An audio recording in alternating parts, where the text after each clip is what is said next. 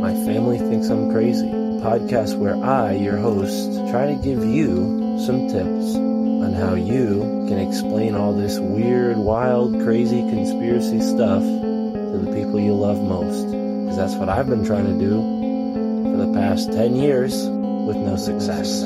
I've been telling everybody that our government is shady, but every time I do, my family thinks I'm crazy. The hollow earth, UFOs, aliens invading, fluoride in the water, they spray our skies daily. When I talk about these things, they think I'm crazy. There's no escaping anymore the evil that we're facing. Illuminati mind control, they're sacrificing babies. The end of days, but anyways, my family thinks I'm crazy. What, they don't want to listen to you? No, they don't want to listen. They don't want to hear it. They're just like, oh, here we go, Mark.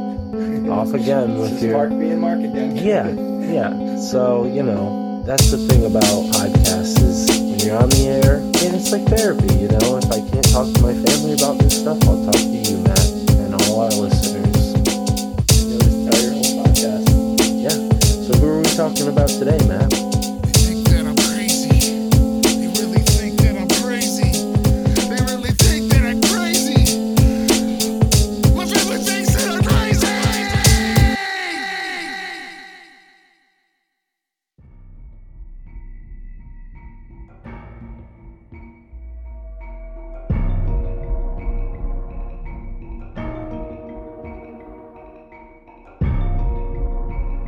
The second decade of the second millennium has revealed that an elite few have usurped the reason and common sense of the masses with a delicate balance of anthropological alchemy, scientific sorcery, and stagecraft silver screen deception. Talking heads pacify the anxious minds of frightened farm folk and city slickers alike. Small town nobodies and off-the-grid freakers couldn't avoid the mental and physical restraints imposed by this hidden elite. Yet, who is this pansophical plutocracy? Today we attempt to answer this ever-present inquiry with three-time returning guest Esoteric Eddie, who joins me, Mystic Mark, here on the My Family Thinks I'm Crazy podcast. Thank you for tuning in and enjoy this episode with Esoteric Eddie.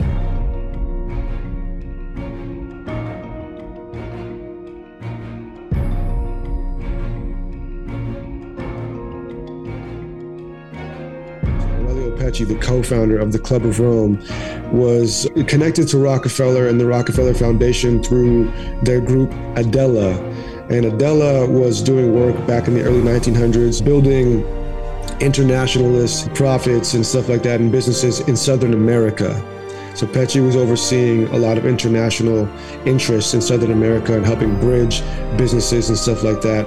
And he was also the president of Olivetti, which was an Italian technological company and technological consulting company, again, bridging technology companies and corporations internationally. And he was also well connected to Gianni Agnelli. Gianni Agnelli was the founder of the Fiat Motor Company. So basically the counter of Ford during those days. It was like the Italian Ford. And Gianni Agnelli, many people have assumed or whatever, speculated that he was connected to the Italian mafia.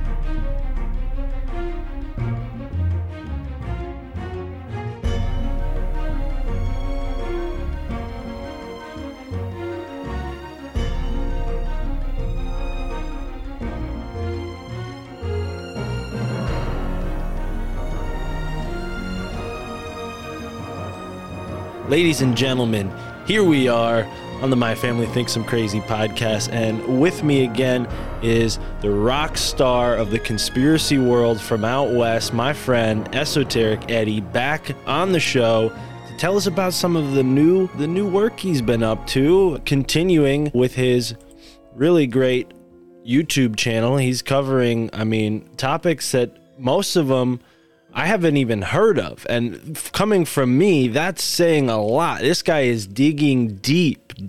Arnold of London's alien guru. He's talking about the reptilian war against the Greys and this big-headed black alien. So I gotta say, Eddie, you've been covering some pretty dusty corners of the conspiracy theory alternative universe. So this is awesome, man. I'm excited. To get into this. Tell the folks what's been keeping you motivated. I mean, the last few years have been pretty crazy. What's been keeping you diving into all these weird topics?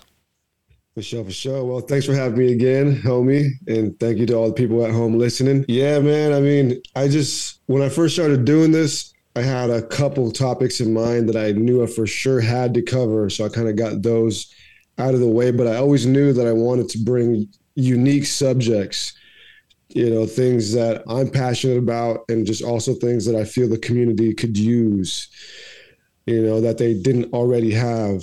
But I've also revisited certain topics that are already, well known, but kind of like brought my own critique to it. For example, I just dropped the Albert Pike and the World War III video yesterday. And that's a topic that's been talked about for close to 200 years. So that whole rumor with Albert Pike and the letter that predicted World War III, that's been circulating in the conspiracy community for almost 200 years. And it's been talked about and used as a point, in all kinds of books and videos. So now, I decided when you say that, decided to get into that one for myself and like just look at it like, all right, man, like what's actually going on with this? Yeah, I don't blame you. That's really curious. Now, when you say 200 years, obviously World War I and II weren't even around 200 years ago. So what were they calling it 200 years ago? Did they think of it like some kind of like grand war between all of the nations? Like, how did they describe that before World War I occurred? Yeah, so it's been going around for almost 200 years, but it's closer to like 150 years or something. But so the rumor goes that Albert Pike, for those who may not know who he was a Civil War Confederate general, but he was also a poet, originally from Oklahoma or something, but he ended up living his days out in Arkansas. So he was a Civil War Confederate general. He was a poet. He was a writer. He was a businessman. He owned some huge news writing company or something, but he ended up being one of the most prominent Freemasons. So his work is, widely quoted in the conspiracy community, and he wrote Morals and Dogma, which is kind of regarded as like the Freemason Bible. So he's a very nefarious character, Albert Pike, but the rumor goes that he wrote a letter to Giuseppe Mazzini, which is the Italian revolutionary right around the same time. So we're talking like late 1800s. So he wrote a letter to Giuseppe Mazzini, the Italian revolutionary, communist revolutionary. And apparently in that letter, he mapped out 3 world wars. How the first one was supposed to happen, the second one, and then the third one. And the general rumor is that the Third World War was going to be a war against the Christians and the Islamists, and they were supposed to cancel each other out. And then religion was supposed to cancel itself out. And so that the world would be destitute and looking for answers. And then at that moment, the Luciferians would step in with the universal New Age religion and then provide that as a solution. So kind of like reaction solution, that whole thing. But that's the rumor. That's the rumor that's been circulating for quite some time. And so I dug into it and found that basically, in short, the letter never existed. But it's a very interesting history on how that whole rumor got started and how it progressed, because it progressed from the early 1900s and then onward to like 1950. And each person who said the rumor added a little bit to it, and it got more and more and more exaggerated. Right. And it's funny when you watch my video and you see what the first rumor was, what the original rumor was. It had nothing to do with world wars at all. It was just like this very vague thing about Pike sending a letter to Mazzini about just Luciferians taking over the world, which is still weird, but it had nothing to do with world wars. Yeah, well, it's interesting, this game of telephone that happens within culture. Conspiracy theories often are victims of this sort of game of telephone where an idea is added to and passed and changed and transmuted. But, it's not completely far-fetched, this theory, right? Because you're probably aware of the P22 Lodge, the Freemason Lodge that was around in Italy, I think post-World War II. So clearly they had been around for quite a while, and some people thought that there were political goals for these lodges, like stirring up trouble, maybe, overthrowing certain factions so that when, the rivals come in, they're weakened, right? I mean, this kind of warfare has been going on for centuries, but when you look at World War I, they sort of coalesced all of the broken nations of Europe, all of the different monarchies, and they all sort of, after World War II, became closer and closer and closer until eventually the UN and the EU are formed. And the same thing is kind of happening in the aftermath of World War II, where all of these different political ideologies are slowly being smashed away for just two options, right? Communism or capitalism. And it's not capitalism, really, it's corporatism, some sort of aristocracy corporatism. So, yeah, I can see why people would theorize something like that it was all planned, because it certainly seems like we're leading up to some great event. Now, you've also been covering aliens quite a bit, or UFOs quite a bit. Well, both. And I'm wondering, this year so far, I mean, we're only 2 months in, and there's already several sightings, people talking about things in the sky. Do you think Project Bluebeam is maybe like a continuation of that rumor that the Freemasons are orchestrating all the world wars, and they sort of just added some sci-fi stuff to it? Do you think it's connected at all to that, or is it completely separate? I mean, what are your thoughts on the Project Bluebeam thing? Because we've talked about it before, but it seems like 2023 is the year where they're setting the stage for it. Yeah, man. I mean, definitely everything is connected in one way or another, but I do think that there is a lot of exaggeration too, a lot of rumor and exaggeration in the world, and specifically in the truther community. I find myself more and more becoming like a debunker almost. Like, it's not my mission. Like, my mission is always to just look at the academic truth of things. But every time I go into certain subjects, like the Pike Letter, I end up becoming a debunker. I'm like, oh shit, okay, it was totally different than I thought. But yeah, everything's connected one way or another. There's definitely a lot of rumor and exaggeration, but there are other things that I think are just totally separate. We like to generalize things and kind of just put it all into one, concept or category or event, because it's just easier to cope with. But Project Bluebeam, again, it's one of those things that I've heard about all throughout my journey as a researcher going back 15 years. But it's actually not something that I haven't taken the time to look into yet, because there are hundreds of things on my to-do list to dive into. And so it's just another one of those things that I have to sit down and really, really dive into. But it's interesting because we have all this UFO stuff popping up in the news, and I mean, it's an obvious facade. It's an obvious psyop, because they haven't produced any evidence of these actual UFOs. It was just like, oh, they're up there. We're going to shoot them down. We shot them down, but they never retrieved them. I read like a news article a couple of days ago that stated, oh, U.S. gave up search for shot down UFO.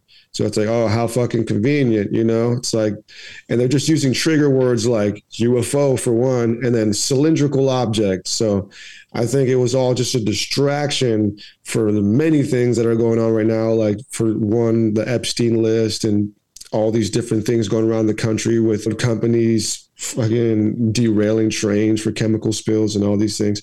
So Project Bluebeam probably underway, but I think more or less we're just looking at distraction from some even more sinister things. Yeah. And Project Bluebeam itself, in a way, is a distraction. So even though you haven't looked into it, you're already sort of on the money, Eddie. I think, as you said, all these things are connected, and yeah, it's really strange. I agree with you, and it's kind of disappointing sometimes for the audience, I think. Like, they hear debunking and they get disappointed. They're like, oh, no, that's not why I'm here. But really, our goal is truth. We're still interested in these things. We just don't want to be a part of the psyop, right? So a big part of this is deciphering it so that we don't fall victim to the same spell that these talking heads are under, you know? Because I honestly think that if, you know, Tucker Carlson or Anderson Cooper or any one of these talking heads had, you know, enough time to look at it, they would come to the same conclusions that we would if they're honest human beings. So, yeah, it's kind of odd, but you have this distraction going on. It's very serious things are happening in the world. And you can't help but feel like things are being orchestrated. You mentioned the train derailment. I just found out Bill Gates owns all this train.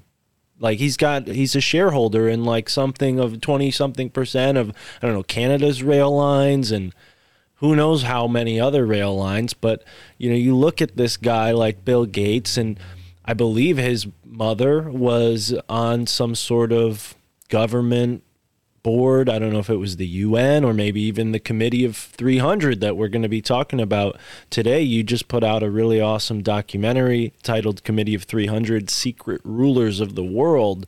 And Bill Gates, whether or not, you know, obviously his secrets aren't being kept very hidden now, he's kind of in the public, but do you think that's like his role is to play frontman for a group like this or another group possibly? Yeah, I mean, he's a strange character for sure, man. I mean, if there's any devil in the flesh, it's definitely that guy.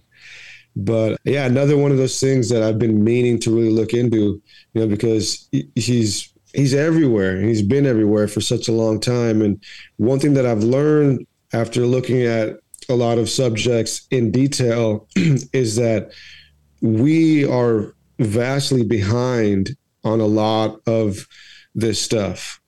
You know, for example, the Committee on 300, which we're going to talk about, I mean, the globalist philosophy has been going on for almost 200 years, you know, and so we're barely catching up on what a lot of these guys have been doing. And Bill Gates is one of those guys that have been around for decades now, and his power and his reach has just become so insane. And he's got to be stopped, man. He's got to be stopped, but at the very least, he's got to be studied, you know? So he should definitely be on the top of my priority list to study, man, because that is where the power is studying and education. The more we know in detail, the more we can actually attack these things and organize ourselves. Mm-hmm. Agreed, bro. Agreed. And you've been on the show before. I think this is a reason why my family thinks I'm crazy. I think it's possibly a reason why some members of your family think you're crazy. But if I remember correctly, there are a few people in your family who rock with you and don't think you're crazy. They actually appreciate the digging that you're doing, and that's always good to hear that we have support. And you got support from the My Family Thinks I'm Crazy family, of course, me and all the listeners. But when it comes to the Committee of 300, what sort of piqued your interest with them? Did you stumble upon them looking into something else, or had it like set in your mind that you were going to cover them eventually? Well, it's kind of a funny story. So the Committee of 300 was, again, one of those terms that I've always heard here and there throughout my esoteric journey. It's one of the earliest terms that I heard back in the day, like 2010-ish or whatever. And so it was always in the back of my mind, and I really never gave it much thought. But recently I was at a thrift store or used bookstore, and I came across John Coleman's book, The Conspirators Hierarchy Committee of 300. And I was like, oh, what? This looks dope, you know, because it was very rigorous and like very heavily information based. But it didn't have a price on it. So I went up to the cashier and I was like, hey, like, how much is this book? I thought it was going to be like $8 or something. And she's all typing away at the computer. And then she's like, oh, what? Like, this is $200. And I'm like, what? She's like, yeah, I'm sorry. I gotta reshelf this. And I'm like, oh, I didn't have the money for it right then and there. So I was like, damn it, dude, I wish I had a pencil on me. I could have just scribbled in $8 on it or something, you know? But so when she told me it was worth that much, that's when I was like, oh, this has got to be something like really important then. So I put it in my mind to go home and research it. And then I found like a PDF version of it. So I started reading through his book, and I thought it was amazing. And I thought it was a great topic to cover. So that's pretty much how it came about. It was all because of that experience. What's that author's name again? John Coleman, also known as Dr. John Coleman. And you're not going to find much on the guy. I mentioned that in the documentary. Not going to find much, which is weird, but he was on the Alex Jones show a couple times back around 2010.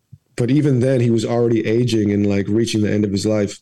And I just saw that, and around like last year, 2022, Alex Jones brought him up in conversation, and he said that he didn't know like where he was or anything. And the last that he had heard about him was that he was pretty much in bed, sick and dying. So I'm pretty sure he's already passed away. Yeah, that's unfortunate. This book looks excellent, man. Wow.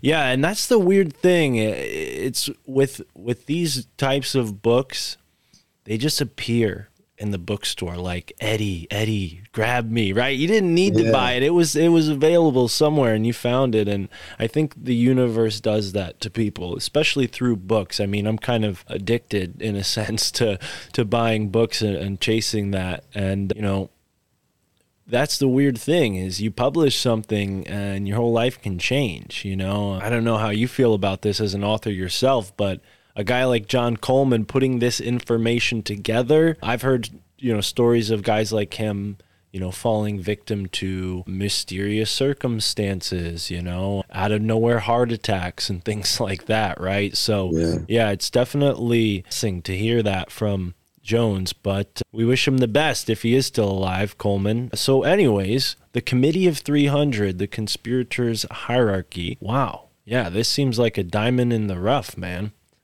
Yeah. So Coleman, and there's a one video of him that existing on the internet too. You can find the one presentation that's available of his on the internet. And I watched the whole thing. It's like an hour or something long. It's from this now defunct organization that was known as Wake Up America. They put it together, I think, back in the 90s or something. But so Coleman, he says in the beginning of the book, in the intro of the book, that he used to work for British intelligence, that he moved to the U.S. in 1970. And after he retired from intelligence, he became a congressional lawyer. And he claims that he was able to travel the world and see a lot of events and operations firsthand of what a lot of these, you know, Committee of 300 guys were doing. But when he released the book, he was already 57 years old at the release of the book. So he was already aged at that point, and he'd already seen a lot. And it's a really great book. But so where he got the name, the Committee of the 300, where he got that idea was actually from a guy named Walter Rathenau. So Walter Rathenau, he was the foreign minister of Germany in World War I.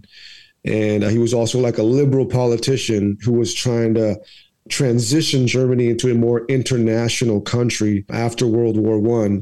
But Walter Rathenau stated in a German newspaper that, and I quote, 300 men, all of whom know one another, guide the economic destinies of the continent and seek their successors from their own milieu. And so that's where John Coleman got the number of 300 is from Walter Rathenau's quote, that 300 men, you know, all who know each other, pretty much control the known world.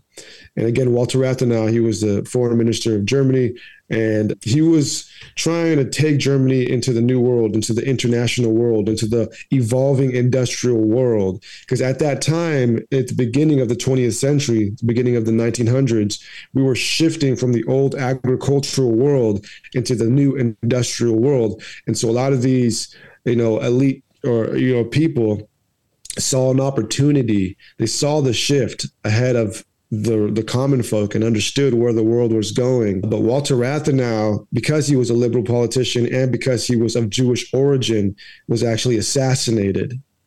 So he was assassinated by the German nationalists who didn't agree with his ideas of branching out and becoming an international government.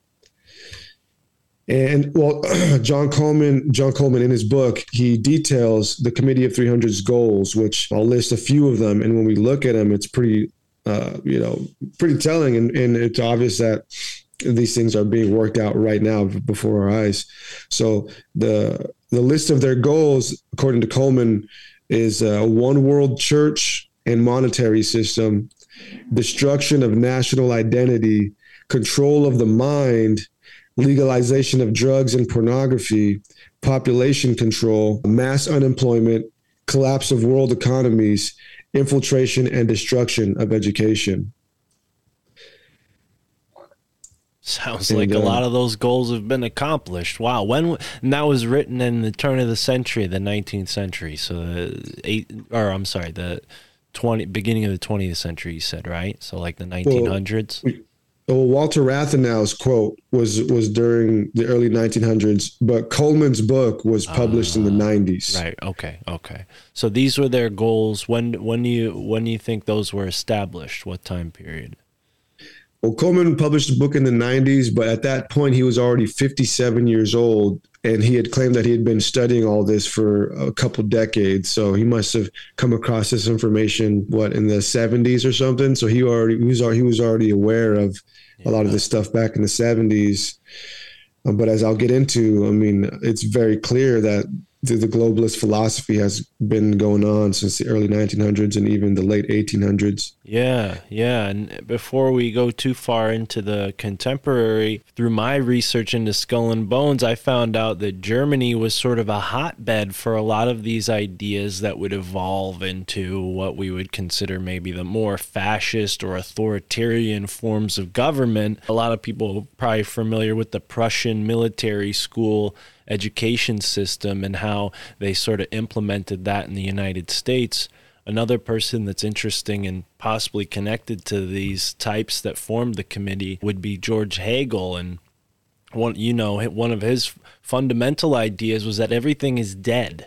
He thought the whole earth is dead matter, dead material. And this sort of idea on a spiritual level has really infected this sort of intelligentsia, science types, right? They really believe this, that and this is the foundation of atheism, really, is the idea that everything is just this sort of chaotic, out of nowhere. And I'm not a creationist or a fundamentalist. I mean, I do believe in a God and a creator. I'm not like standing on my corner, like screaming at people for not believing in that, but I do think that this is inherently a part of it. This whole idea that we're living in some kind of dead realm and our life is just fleeting and happenstance and not meaningful.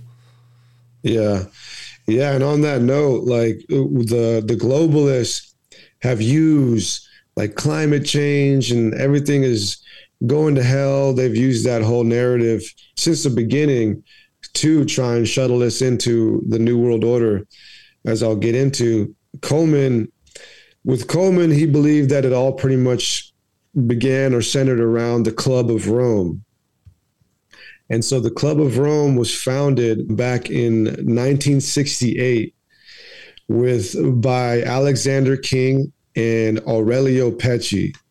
Now, Alexander King was recruited by the British government as deputy scientific advisor during World War II. And after the war, King became chief scientific advisor to the Department of Scientific and Industrial Research. So, a very top-ranking guy. And Coleman details King's role in the socialization of education. So there used to be this journal known as the Executive Intelligence Review Journal, and they were kind of like a conspiracy journal back in the day.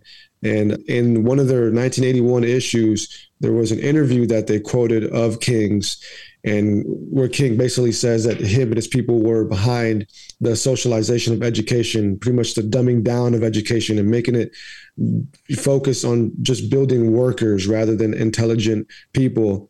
And in that interview, King states that him and his people try to be 5 years ahead of the curve. They try to think 5 years ahead of the general population, but that they try to never seem as if they're more than 2 years ahead. Otherwise, if people really knew how far ahead they were, they would be killed. That's what he says.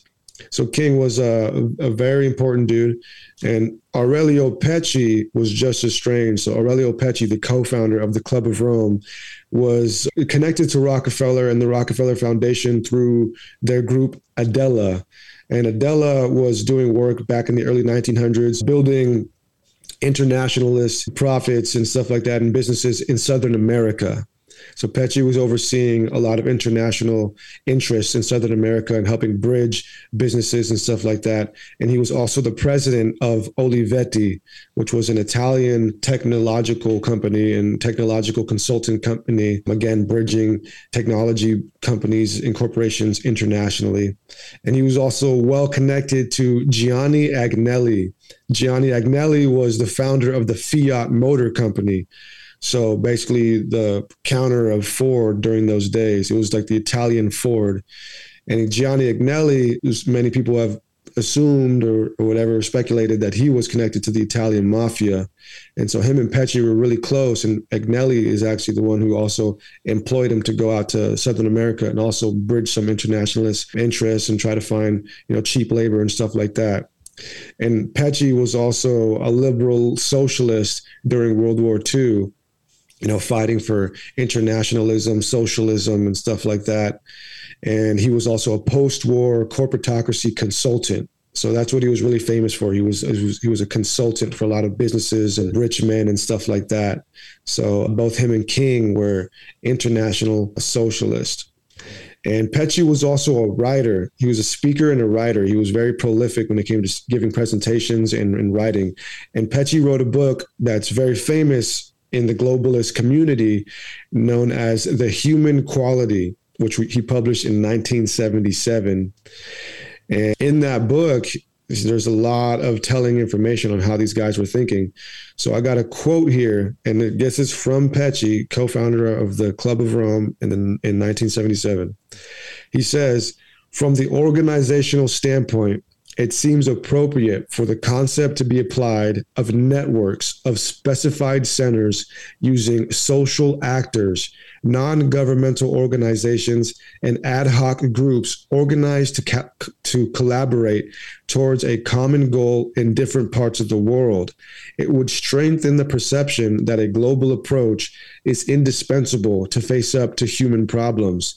They would, in fact, be in many ways interlinked and together form a sort of system which embraces the entire globe in a variety of ways." Yeah. And people who have maybe grown up in a position where life's good, they hear this and they're like, well, what's wrong with that? Just a bunch of rich guys going out of their way to make sure they make more money. Isn't that what everybody wants to do? But, we're not just conspiracy theorists here. We have hearts. We see what's going on in the world. We feel what's going on in the world. You mentioned South America. Look at how much they've been, oppressed over the past 100 or so years. All the shifts in governments, the crime, the multinational gangs that run amok through these countries, and even in the government, and not to mention the destruction of the rainforest and the native peoples who called this place home for thousands of years. So yeah, we're talking about the globalists, those who want to continue the colonization process and homogenize the whole human race. I mean, this is something that really is despicable, but yeah, it's fascinating to see how they pulled this off, with their machismo and it just, they have like these movies presenting wealthy people as like, movers and shakers. So everybody's like, yeah, that, rooting for them in a certain sense, because they're creating the culture to, back up their agenda in a way. Absolutely. Yeah, man. And the Club of Rome's first publication was The Limits to Growth. And the Club of Rome was put together to be this front, like climatic group or economic group. And that's a blueprint that would be followed, as we'll see, all the way up to the World Economic Forum. So the Club of Rome was this international group, this international front group who stressed the importance of economics and, global climate change and all that kind of stuff. And so their first publication, known as The Limits to Growth, was put together, and it was meant to like startle the world governments into coming together to fight global, changes and climate changes and economic changes. And that book is very important in economics. So if you were to take an economic class or whatever, you would quickly learn about this book, The Limits to Growth. shaped economics in a huge way. And it actually led to what is known as zero growth economics, which is a term that is still used. So the limits to growth was put together. And in that book, they pretty much stated, back in the 70s, that if we were to continue on the trend that we were on as a global society, that we would run out of resources in 100 years and everything would go to chaos and hell and everybody would die. So we need to pull together and, start putting our minds together and create a global system to stop this from happening. And they would always stress the point of overpopulation. We need to do something about overpopulation, this, and that. And this has been a blueprint that's been copied over and over. And in the Limits to Growth book, they quoted Bertrand Russell. And Bertrand Russell was another one of these academic elites, these philosophers of the globalists, globalist philosopher of the 20th century. And Bertrand Russell was the grandson of Lord John Russell, a prime minister of Great Britain under Queen Victoria. And Russell also taught the science of power at the London School of Economics and Philosophy at the University of Chicago and UCLA. So another one of these globalist philosophies of the 20th century. And so the Club of Rome quoted him in the Limits to Growth, and they quoted one of his essays known as In Praise of Idleness. And in that essay by Bertrand Russell, he pretty much pauses this conundrum of the evolving industrial revolution. And he states that, if we were to produce only the amount of supply needed, then that would constitute as productive. If we were to go to work for 8 hours and produce the exact number of product we need, then that would constitute productivity. But if we were to create a machine that creates twice as much and gives us the ability to work half as less, then that would result in idleness, and that would result in a surplus of product that we don't need, and that would slowly drive us into a deteriorating state.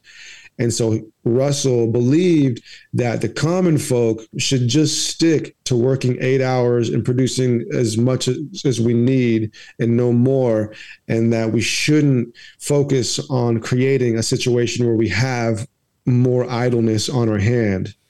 So basically saying that there should be a caste system in this world. There should be the global elite and the global workers, and that the global workers should focus their lives in the global factory system, and that they shouldn't be given idleness or free time. Wow. Yeah, and that's sort of what I hear being said about people in America, right? Anyone below $34,000 a year, I think, doesn't make the cut, but above $34,000 a year, you're in the global 1%, right? And that would be the elite of the elite in terms of, all the other 8 billion people. And yeah, I think many Americans are in that position, and most of them are probably unaware of a lot of what we're talking about. I'm not trying to be judgmental, but it takes a lot of mental energy to keep up in the American rat race. And I'm a slacker in some sense of the word, so I know what it's like to just sit around and be idle. And I feel like, there's a certain amount of spiritual growth that can occur if you're constantly working. You have to have some rest. I mean, it's totally natural. I think you would agree with that. But the way they phrase this, it's almost like, obviously it's from the perspective of the elite, right? So they don't value our time as the 99% of the world. So they think, okay, yeah, it's great to have them busy while we can enjoy the fruits of their labor, but it almost seems like they're going towards the latter, where they're allowing the deterioration to happen. Do you think that's what's going on? That maybe they're using that to their advantage to sort of sway things to the point where people say, no, we need to go back to being factory slaves?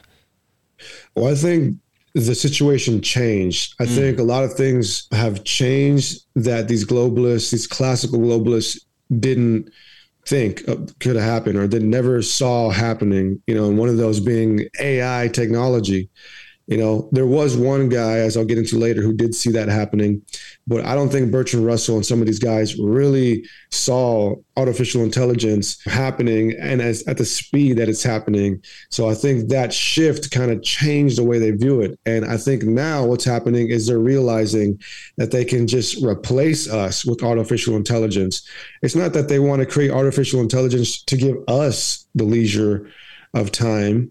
They're not creating it so that we can have more time and so that everything can be automated. They're creating it so that we can be taken out of the picture completely. So that's the way I see it. Yeah, that's very unsettling, and I don't know, it definitely short-sighted. We don't need to get into my philosophical opinions on all this until maybe later on, but it definitely feels short-sighted and inhuman to think that, 1% of the world can exist without the rest of it and replace them with computers. I mean, hopefully that's not coming soon. I mean, it reminds me, I've been watching the X-Men a lot lately. It reminds me of the Sentinels just coming in and wiping everybody out, right? And obviously they're not built that strong. Otherwise, the whole world would be taken over. One blast from Cyclops and they're good. But yeah, it's weird, man. It's definitely weird. We're using technology. We're creating these sort of places where people can understand these ideas, and at the very same moment there's the exact opposite going on, where people are watching like horrible fight videos or depraved things on the internet, or communicating in a just inhuman way with each other over video games and killing. I mean, as amazing as a conversation like this can be, there's also the exact opposite end of the spectrum, right? So that is something we have to keep in mind using this technology. And if the AI is capable of what humans are, then yeah, we're in for a pretty dark reality if AI gets a foothold, right? Oh yeah. Yeah, man. I think a lot of things are going to unfold that we cannot foresee, and I think it's not going to go the way the globalists think it's going to go. And it's probably not even going to go the way that we think it's going to go. It's just all going to be very exciting. Nonetheless, it's going to unfold in ways that we cannot even imagine. But the more we're prepared and the more healthy we are throughout the process, we'll be all right. We'll be all right. But we got to really focus on that, focus on staying healthy, focus on staying educated and prepared for whatever may come, because it's going to be something we can't even imagine. That's for sure. Now, this Committee of 300, they have connections, as you said, to some curious people in Italy, possibly mafia. Seems to make sense. These groups seem to be sort of hand in glove, secret societies and criminal networks. They operate within the same sort of underbelly. But, the academic types, they have a more polished reputation, right? So, where do they come into the picture? Is it simply just like the bane of them, like to think of us, like we're their burden because they're so smart and we're so, they're making up for our, as the 99% are, lack of higher intelligence, whatever they perceive as higher? Yeah. Well, so the Committee of 300 as a title, that is a term that John Coleman coined. It's not an actual group. So it's just like a general term that he coined. And he got that term from, again, Walter Rathenau's quote, where stating that there are 300 men who rule the world. So that's where he got the number 300. And then he put together the term, the Committee of 300. But there isn't like an actual Committee of 300. That was just his, term.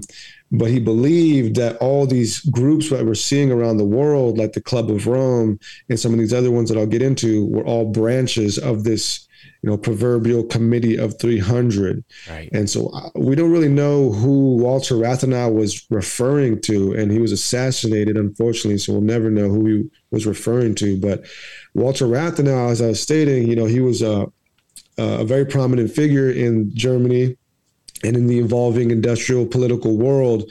So he wasn't just some quack, some whatever, like he wasn't delusional. He was a smart, intelligent man. So for him to say that, there must have been something to that. He must have saw something that we didn't see. And what I think he saw was what I presented in my documentary, was that there was an evolving shift taking place We were leaving the old agricultural world and we were entering this industrial revolution where the power of the world could really be in the hands of the few, because we were becoming more and more dependent on machine. So the more and more dependent we are on machine, whoever controls the network and sources of the machines controls the entire world.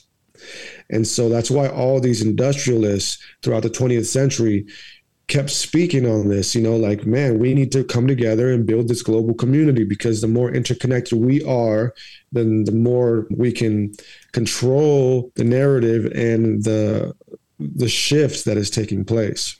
Yeah. And they did this through different areas and aspects of life, as I'll get into. Yeah.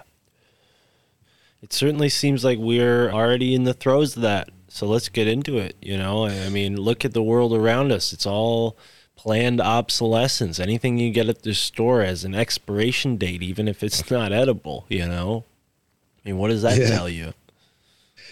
Yeah, and also, as you said, like with the mafias and stuff like that, a lot of these guys, a lot of these globalists that we're going to be covering, they were just academic guys. They were intelligent, academic, and militaristic men. They had high academic and military backgrounds, and a lot of them were handpicked by the governments because of their resume. And a lot of these guys ended up coming to the same conclusion, that we should build a global community of government and corporatocracy. And so the next organization that Coleman covers is the Tavistock Institute, which I'm sure you probably heard of. And so the Tavistock Institute was put together in 1947, so actually a little bit before the Club of Rome. But the Tavistock Institute was the first global psychological movement. So it was the first group that consisted of global psychologists, and they were founded by the Rockefeller Foundation, or they were given a grant. They were given a grant by the Rockefeller Foundation. And it was started by three psychologists, Eric Trist, Wilfred Bion, and Jock Sutherland. But all three of those dudes, being young men then, were influenced by Dr. Kurt Lewin. And so Dr. Kurt Lewin was a German-born American, served in World War I. He did some work at the State University of Iowa when he moved over here. And he was also the founder and director of the Research Center for Group Dynamics at MIT. Now, group dynamics was an early term basically for, studying the behavior of the mass or the population. So in other words, it's like mass population control. So group dynamics is mass population control. That's what he would study is the behavior of populations and how we can foresee that, interact with it, manipulate it, all that kind of stuff. And during World War II, Kurt Lewin was employed by the OSS, the forerunner of the CIA, to help them come up with psychological warfare tactics, because he was an elite psychologist. And so he was the dude that influenced the Tavistock Institute and what they were doing, which was building a global community of psychologists. And one of the more interesting characters that came out of the Tavistock Institute was one of its earliest directors, a guy by the name of John Rawling Rees.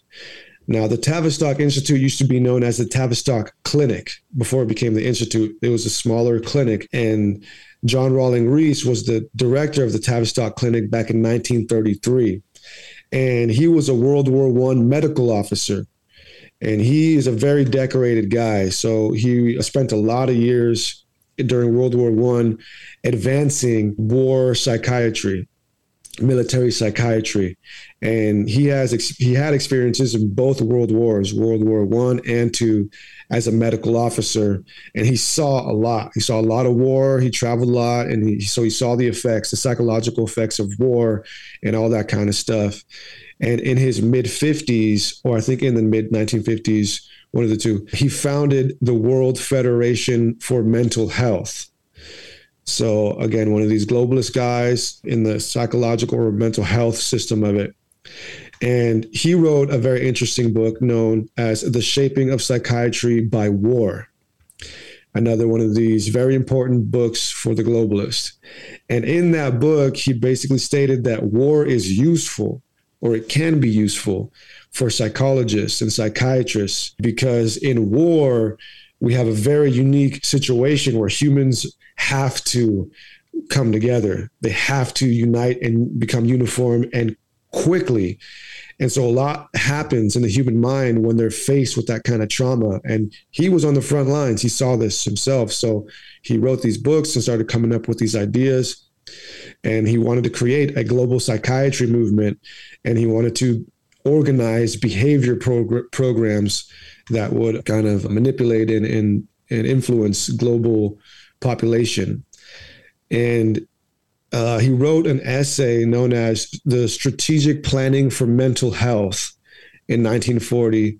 And in that essay, he wrote, as I quote, "Public life, politics, and industry should be within our sphere of influence. If we are to infiltrate the professional and social activities of other people, I think we must imitate the totalitarians and organize some kind of fifth column activity. It really wouldn't matter if no one ever heard of this council again, provided that the work was done. Let us all, therefore, very secretly be fifth columnists. And the press and other publications are the most obvious ways by which our propaganda can be got across. And it needs the thought and work of every one of us to get this going." So again, this is John Rawling Rees, one of the early Tavistock Institute directors, writing about a New World Order global system of psychologists shaping human behavior. And in this quote that I just read, he said we should become fifth columnists. Now, fifth columnist is a war terminology. It's an old terminology that basically means a spy. To be a fifth columnist means to be a spy.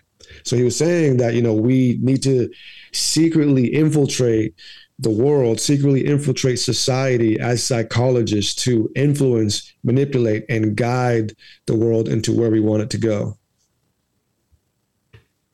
Yikes. Wow.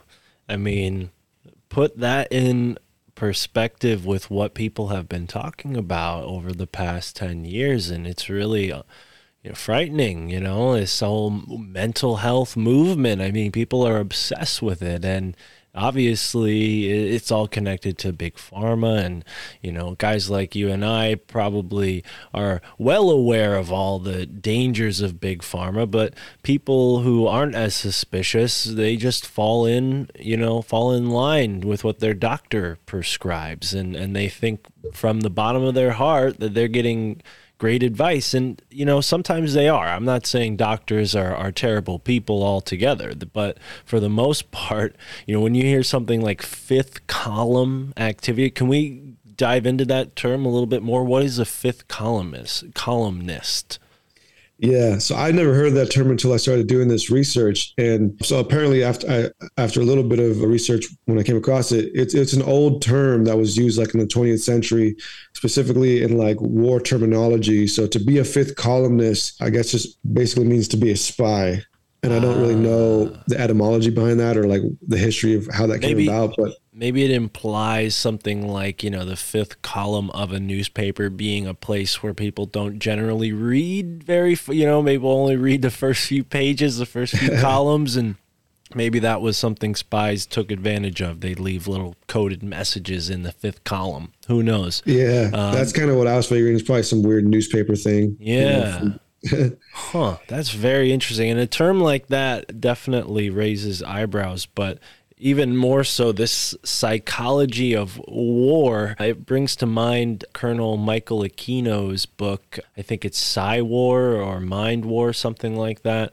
And yeah, his theories kind of integrated the occult into this, but really the mind is our interface with the rest of the world. So a psychologist is like, they could be manipulating culture to study the mind. They could be manipulating your environment to study your mind. They could be manipulating your social circles. I mean, there's a whole variety of levels that they can attack this sort of research. We're going to call it research, but it really feels like warfare, right? I mean, it seems like the upper class is trying to weaponize this stuff in order to use knowledge against the rest of the world, the lower classes, the people who are they're feeding off of like a parasite, Yeah.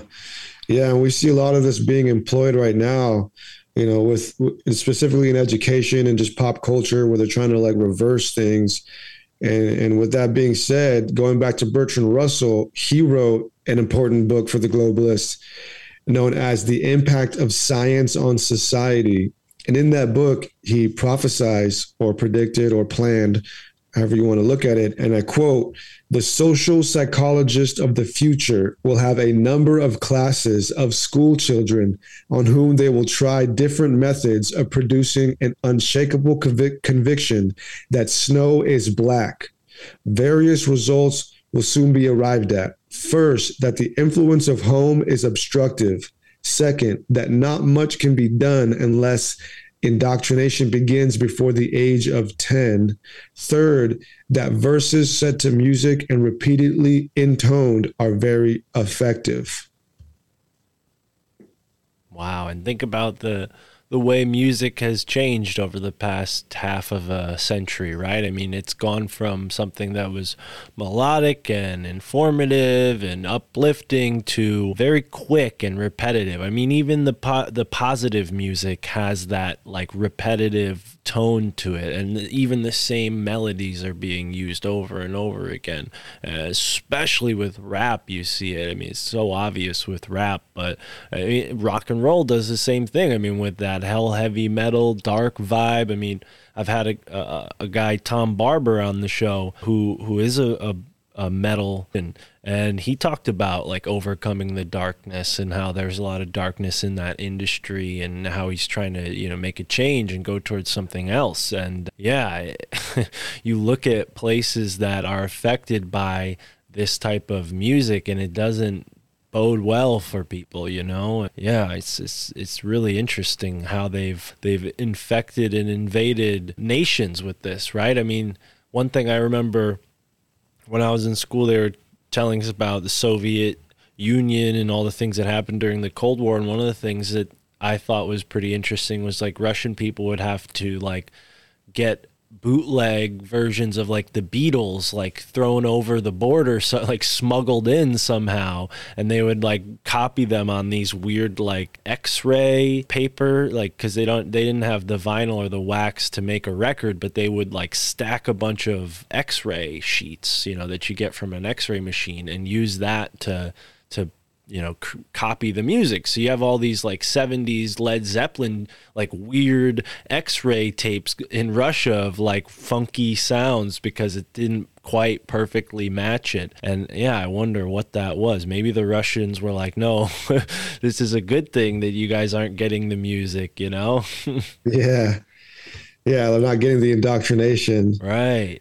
Wow. But it's too late now, man. The Beatles are everywhere. Can't escape them. Well, yeah, and the Tavistock Institute has a direct link to a lot of those English musicians, too. The Beatles, Led Zeppelin, The Who. I mean, they all came out of that same area. The London, what'd they call it? The London invasion or the British invasion was a big movement in music in America. So, yeah, it's really incredible how they've implanted this into the culture in a way that people don't even question it, Oh, yeah. Yeah, dude. And then get on that note, the next character in this tragic play is Edward Bernays. And he played a huge role in shaping society and culture. And so Edward Bernays was the nephew to Sigmund Freud, basically regarded as one of the fathers of psychology. And Edward Bernays had an early career in writing, specifically writing reviews. And so he would write little reviews for like medical companies. And then he kind of went into like the produce industry, like writing reviews for grocery stores and stuff like that. And eventually he started his own review company known as the Medical Review of Reviews Sociological Fund Committee. I don't know why he went with that name, but he did. So he had his own review company, and it was ingenious because he noticed that a lot of companies were paying a lot of good money for reviews, specifically positive reviews. So he started to be funded by guys like Rockefeller, Vanderbilt, a lot of these elite to write positive reviews. So to rig the reviews of their products and stuff like that. And it worked back in the day. People would see the reviews and be like, oh, wow, like this must be a great product. And so they would buy it, and this is before the internet and all of that. So whenever you saw it in the newspaper, it must be true. So he was getting paid by these elite to write positive reviews for their products. And he was another one of those intellectual, guys who ended up being swayed to the globalist philosophy. And he wrote a very famous book named Propaganda. And during World War I, he was employed by the CPI, the Committee on Public Information, basically to help come up with wartime propaganda to help get the people on the side of the government for these wars and stuff like that. And in his book, Propaganda, he wrote, and I quote here, "There was one basic lesson I learned in the CPI, that efforts comparable to those applied by the CPI to affect the attitudes of the enemy, of neutrals, and people of this country could be applied with equal facility to peacetime pursuits. In other words, what could be done for a nation at war could be done for organizations and people in a nation at peace." So he realized through his work during World War I, when he was helping, brainwash people to accept war, he realized that those methods and tactics could be used in every day just to get people to buy products for his customers who are paying him for these reviews and stuff like that. And so Edward Bernays, some of the social changes that he was behind was, for example, the convincing of American men to wear wristwatches. So he's the guy who made that popular. So back in the day, guys used to wear pocket watches. To wear a wristwatch was seen as feminine at one point. So he was able to slowly make that shift into getting men to wear wristwatches, which was a genius thing for him and his clients, because that was a whole half of the population who weren't wearing wristwatches. And so now the wristwatch industry was booming because now they're selling to both men and women. And another thing that he was behind was making smoking in public acceptable for women. That used to be looked down upon, but through his advertising and subliminal messaging, he got it so that women saw smoking as classy and sexy and stuff like that. So again, a whole half of the population that wasn't buying cigarettes was now buying cigarettes. And he also made bacon and eggs the classic American breakfast. So that was never like an American thing. That was all Edward Bernays and his propaganda. He made it like the American breakfast. And again, he did that for his clients. One of his clients was the breakfast industry, whoever it was, who came to him and asked him to make bacon and eggs the American breakfast. And he was successful in that. And another random one was he made plastic cups be seen as more sanitary than glass cups or something, I'm guessing. So the whole like Dixie cup thing, that when that first came out back in the day, like he was hired to make those seem as good and sanitary and stuff like that. So all of his clients were just coming to him, giving him money to make these things become acceptable in society. And so he was a master propagandist, and he understood human behavior and how to get it to shift. And in his book, Propaganda, which he published in 1928, he also mentions the conscious and intelligent manipulation of the organized habits and opinions of the masses is an important element in democratic society. Those who manipulate this unseen mechanism of society constitute an invisible government, which is the true ruling power of our country. Wow. And put that in perspective with Netflix, the fact that, this man who you just mentioned, Bernays, his nephew, I believe, is the founder of Netflix, right?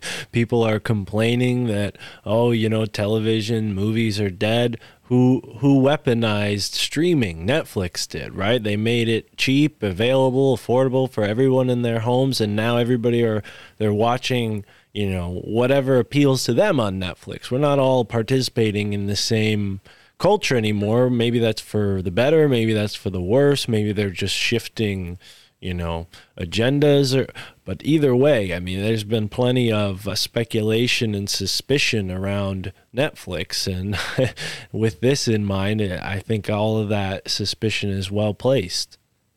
Yeah. Well, as I'll get into towards the end of the presentation, Henry Kissinger spoke about this. He spoke about the world becoming more and more individualized in the market, and that everything's basically just an overload, over sensory market. And now, like as you said, we're not all going to the movies to see the same movie and have that cultural experience. It's just all individualized. It's just in your face. Like, what do you want to watch? What do you want to buy? Like, as long as we're buying and consuming, the machine doesn't care anymore. It's just, back in the day, it was like, oh yeah, big blockbuster movie, thousands and hundreds of thousands of people are all going to come and see this one movie. Now it's like, well, we can just sell millions of people that one product that they specifically want to see, so it's just this overload, oversensory, individualized market. And we're slowly going to merge like into the universe of WALL-E, the Disney movie, where we're just all floating in our little like rover chairs and just being fed, movies and through our glasses. Well, and whatever. it's right to point out how impulsive it is. You're absolutely right. I mean, that the fact is that you can get it now instead of having to wait till Friday night when it premieres or whatever. You can get it now. You can quit your job and spend the rest of your day just facing the phone or screen or wherever. And it's becoming a problem for certainly for children. And I don't know that you're much older than me. I think we're around the same age actually. And our generation, we got hit with the computers like right away in school. It was like, I think middle school, they were like, yeah, there's a new class, computer class, get in there, use your little Apple. Each kid got like an Apple computer desktop that we could use each week, and it's like, whoa, we were all playing games. We didn't care about this piece of technology. We just wanted to figure out where the games were. But that was a part of the psychological warfare, I'm sure. I mean, look at where video games have accelerated to. Now people are literally being consumed by the video game. They put on a helmet and they're in another reality, literally. When at first it was just like you had to use your imagination still to see these little 8-bits as more than just images on a screen. So it's advancing very quickly now. You mentioned somebody being sort of connected to AI or predicting AI very early on. This wasn't Bernays. Who is this? Are we just skipping ahead here, getting to this guy? Yeah, skipping a little bit. We're almost there. Okay. Well, then let's keep moving at the pace we're going. Yeah, so going from Bernays, then we have the other organization that Coleman covered, and that is the Council on Foreign Relations. So the Council on Foreign Relations is this front, political, academic, corporatocracy group who basically is like a consulting group for the U.S. politicians and the U.S. governmental world. And they basically, they counsel them in foreign relations, and they help build these international globalist relations, and they try to influence policymaking for the interests of these globalist corporatocratic companies and stuff like that. And so, but the Council on Foreign Relations has a history with J.P. Morgan, in a sense. So because the Council on Foreign Relations, they are actually deeply connected to a lot of the American media. So a lot of the American media, which is all basically bought out at this point by like 6 major companies, a lot of those 6 major companies, a lot of their higher up CEOs and stuff like that are either board members of the Council on Foreign Relations or are related to board members or connected to it. And so the Council on Foreign Relations is just like this, again, Committee of 300 branch who uses its organization to send out its emissaries and influence policymaking and shift it all and guide it all towards the globalist agenda. And J.P. Morgan was one of the first to do that. So there is a record that you can find online known as the U.S. Congressional Record from February 9th, 1917. And in that U.S. Congressional Record, there's a testimony spoken against J.P. Morgan. And what we find is that in 1915, J.P. Morgan got 12 men who were all, higher ups in the news industry at that point. And he hired these 12 men to analyze all the U.S. papers and to come up with about 25 of which would be needed to control the narrative. So he said, go out and analyze all the newspaper companies and come back and tell me which are the ones that we would need to buy out in order to be able to control the narrative. And so they did that. And so JP Morgan bought out like the 25 of the most influential newspaper companies and used those newspaper companies to disseminate the policies and propaganda that he and his constituents wanted to be, pushed on the people. And so this was a blueprint that was copied and through the Council on Foreign Relations. And JP Morgan was one of the founding and funding members of the Council on Foreign Relations, or one of the founding funding members of it. So he put a lot of money into the Council on Foreign Relations. And I think he employed one of his constituents or associates as like the first director. And so the Council on Foreign Relations, again, is connected through the six major media companies, which are like Disney, CBS, AT&T, and stuff like that.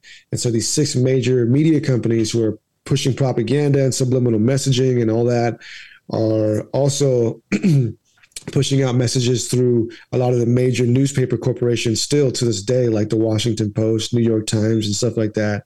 So all of this American media is bought out. It's pushing policy, it's pushing propaganda, and it's doing so through the interests of organizations like the Council on Foreign Relations. And going from there, we have an interesting quote from Bill Clinton.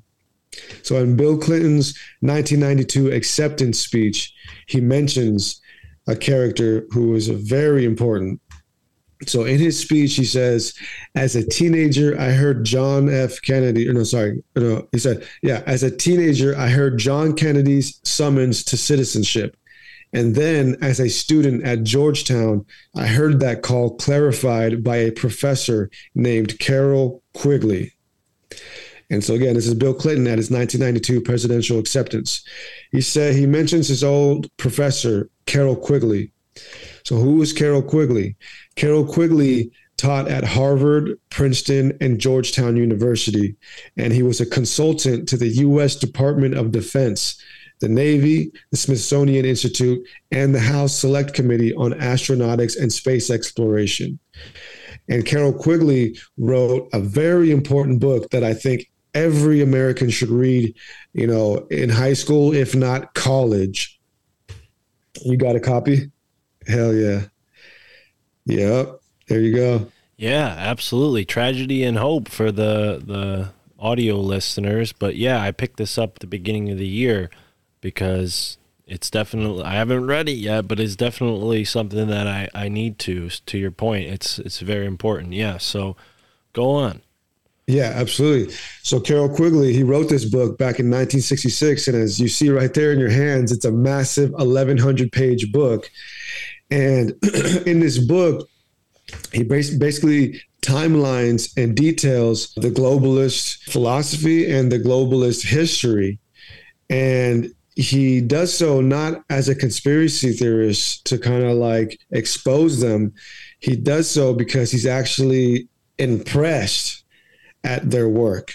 And so he's detailing their history because he's impressed by it and he thinks that it's amazing. And in the book, he claims that he studied these elite firsthand and he was given access and privilege to these elite in their operations for 2 years. And that those 2 years culminated in what is his book, Tragedy and Hope.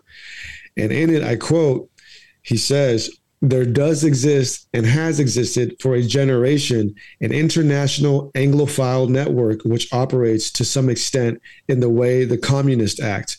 I know of the operation of this network because I have studied it for 20 years and was permitted for 2 years in the early 1960s to examine its papers and secret records." And he says, "I have no aversion to it or to most of its aims and have for much of my life been close to it and to many of its instruments. I have objected both in the past and recently to a few of its policies, but in general, my chief difference of opinion is that it wishes to remain unknown, and I believe its role in history is significant enough to be known." So Carroll Quigley was looking at this, was so fascinated. He thought these guys should not be secret. There should be no secret society. These guys were fascinating, and what they were doing was so impressive that they should be known.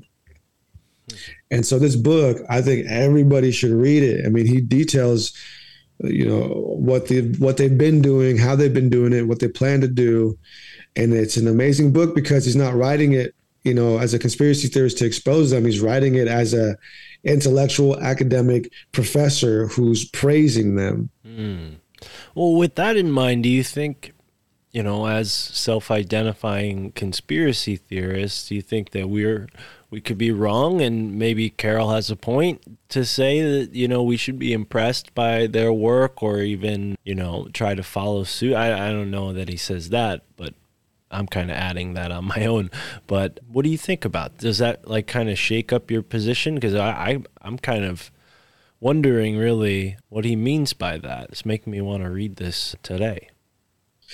Well, these globalists, they're a part of an old world. They're a part of a shift. They're in between the old world and the new world that we are now in. And so they saw this shift occurring and they took advantage of it.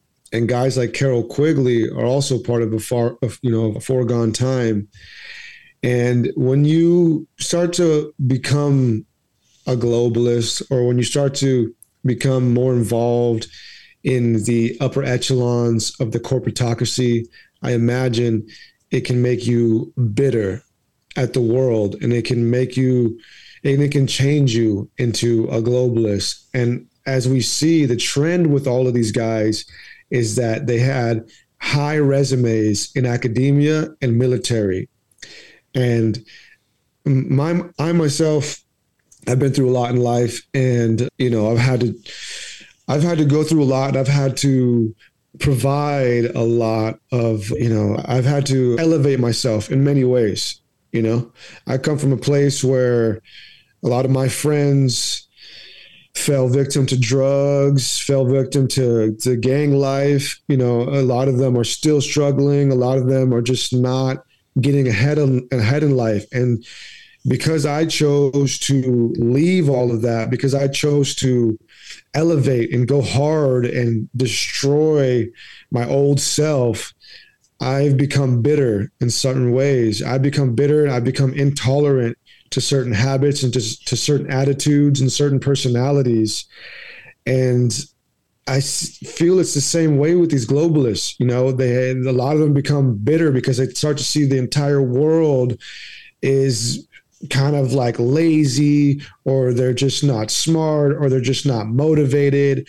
They're just, and that's where they get this idea of they're just a mass. We can just control them because they're not even going to step up to the responsibility. And unfortunately, to a degree, I understand that, man, because I see it at the micro level.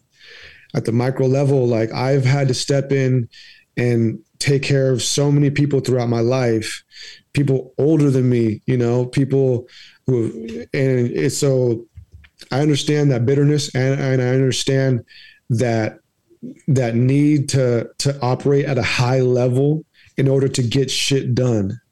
So a lot of these guys are just seeing the world in their eyes going to shit, and they feel like they have to step in, and no matter how harsh it may seem, that they're stepping in so that they can guide the world and keep it going, even if it's in a direction that we all don't agree with. Yeah, man.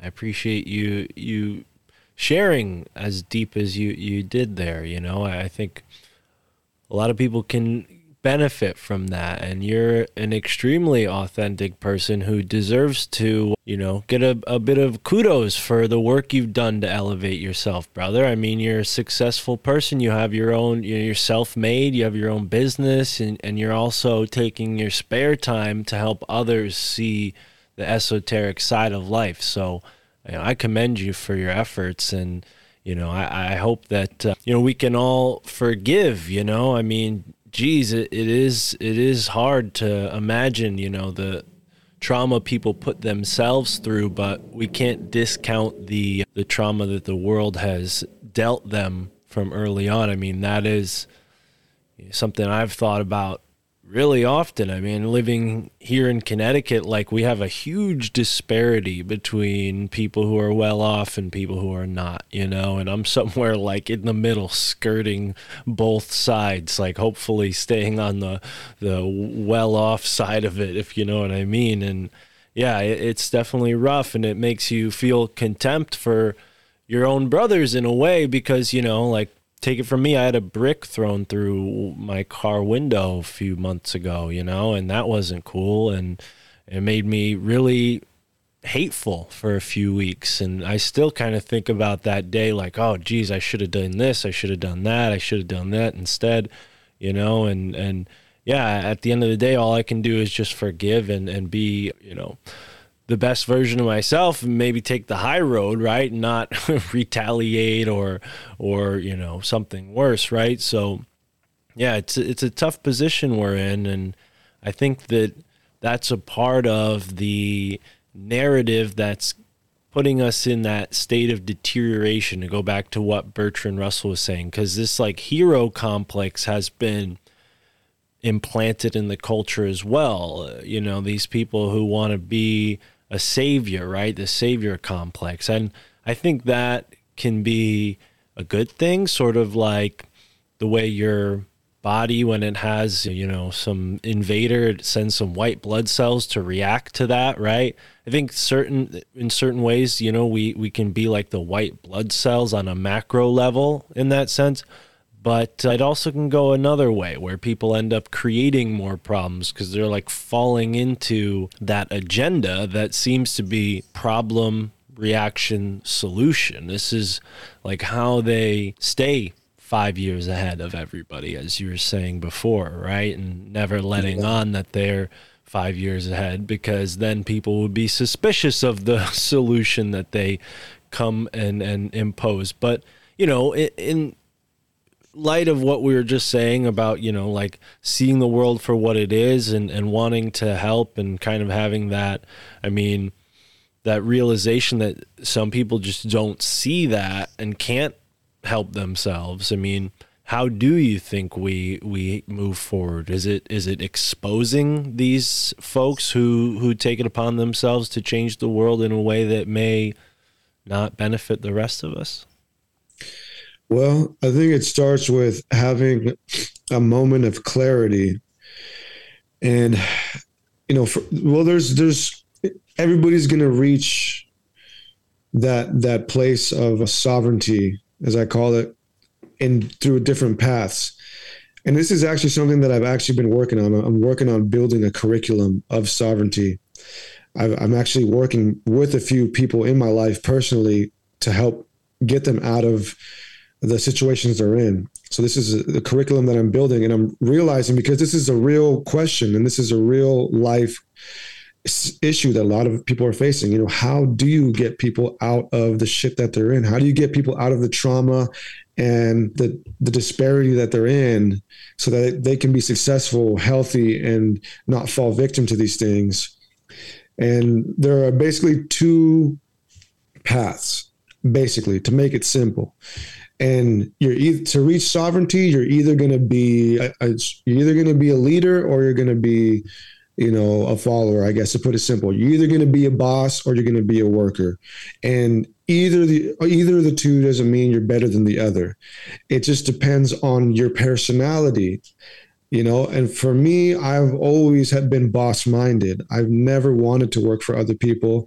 And so the path to sovereignty for me is going to be through the boss path, you know. And this is all developing curriculum, so I might change the terminology, but to make it simple, you know, there's the boss path and the worker path. And some people love being workers. You know, I have friends and family who are afraid of being bosses. They're afraid of owning business and responsibility and stuff like that. So for them, they have no problem being just a teammate, you know, clocking in, clocking out, and that's chill. But it all starts with a moment of clarity that not everybody in life has. And that's the most delicate part of it, because we can try to bring them to that, but that's the fight. You know, bringing people to clarity is the struggle, but they have to have it one way or another. Either we bring it to them and they finally have it, or something in life happens to where they have it. And that moment of clarity means realizing that, for one, pretty much everything we've been taught is a lie.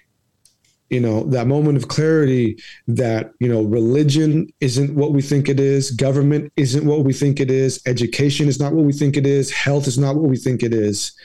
And after that moment of clarity comes the responsibility and the maturity of realizing that we are in control of our own lives.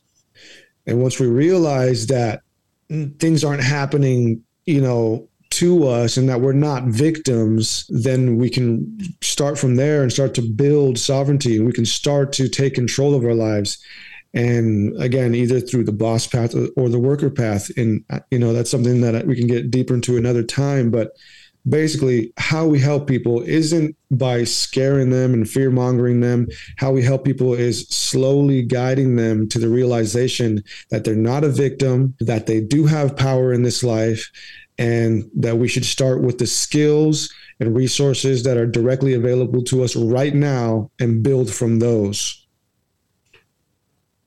Well said. Thank you, Eddie.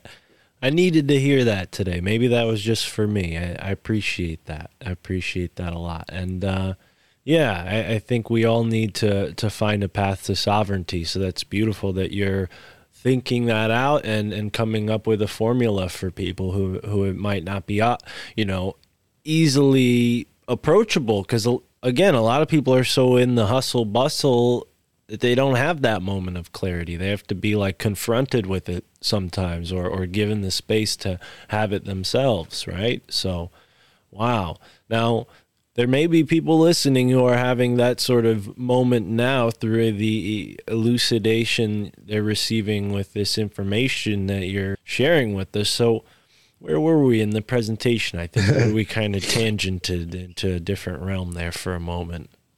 No worries. So now we're getting to the guy who predicted the technocratic age. Excuse me there. I had to No problem. Clear my nose. So the next character here is Zbigniew Brzezinski. So Zbigniew Brzezinski, he's already passed away, but he was another one of these very integral figures throughout American politics. And so he was a counselor to President Lyndon B. Johnson, and to President Jimmy Carter, he was a national security advisor. And he was a major organizer, I think a founder of the Trilateral Commission.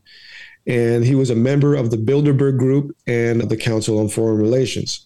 So again, one of these high resume, elite corporatocracy political guys, shifting American politics and stuff like that throughout the 70s. And in the 70s, he wrote a book known as Between Two Ages, America's Role in the Technocratic Era. Another one of these very important books in the globalist community.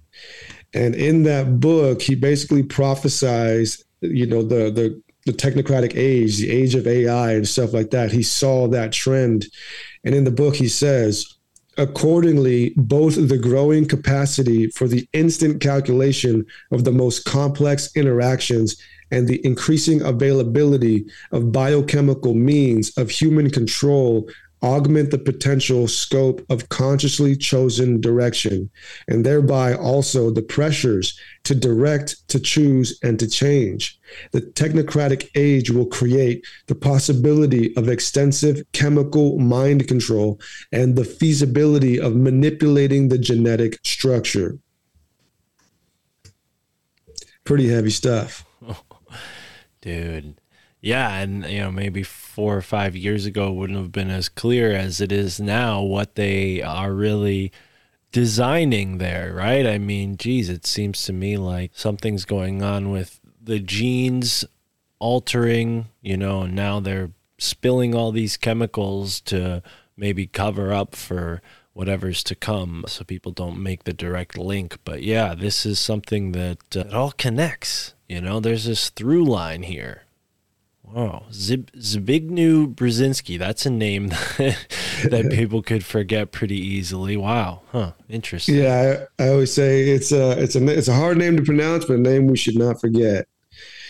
And also in that book, he kind of touched on brainwashing. So he said that reliance on television and hence the tendency to replace language with imagery, which is international rather than national, and to include war coverage or scenes of hunger in places as distant as, for example, India, creates a somewhat more cosmopolitan, though highly impressionistic involvement in global affairs. So basically saying that, we should use television and imagery to kind of shock people into subduing under the globalist authority. If we pump them with fear and stuff like that, then they'll become more and more dependent on the government and stuff like that. Yeah, breaking down that sort of nationalistic identity by showing people, poverty in India or war in the Middle East or, who knows what else, a disaster here, a disaster there. And then where does all the money end up getting donated to? Well, these right? These sort of nationless corporations that seem to be feeding off of human suffering. I mean, literally absorbing people's money and claiming to use that towards, fixing a situation. I don't know if you've been to Louisiana, but I'm pretty sure that they're still not even recovered from Katrina. So, and that's just in the United States, the so-called greatest country in the world. Absolutely, man. Yeah. Well, getting towards the end of the presentation here, we just got a couple more guys to cover. So the next guy is Henry Kissinger. Very infamous character. And so Henry Kissinger was the United States Secretary of State and National Security Advisor. And he was a CFR board of director, and he is still a member. And he's been a foreign consultant to politicians and businesses for decades. He's a writer and influencer of the globalist philosophy. And many deem him as a war criminal as for all the work that he did that caused a lot of destruction in the Indochina area. And he wrote a book in 2009, literally titled The Chance for a New World Order.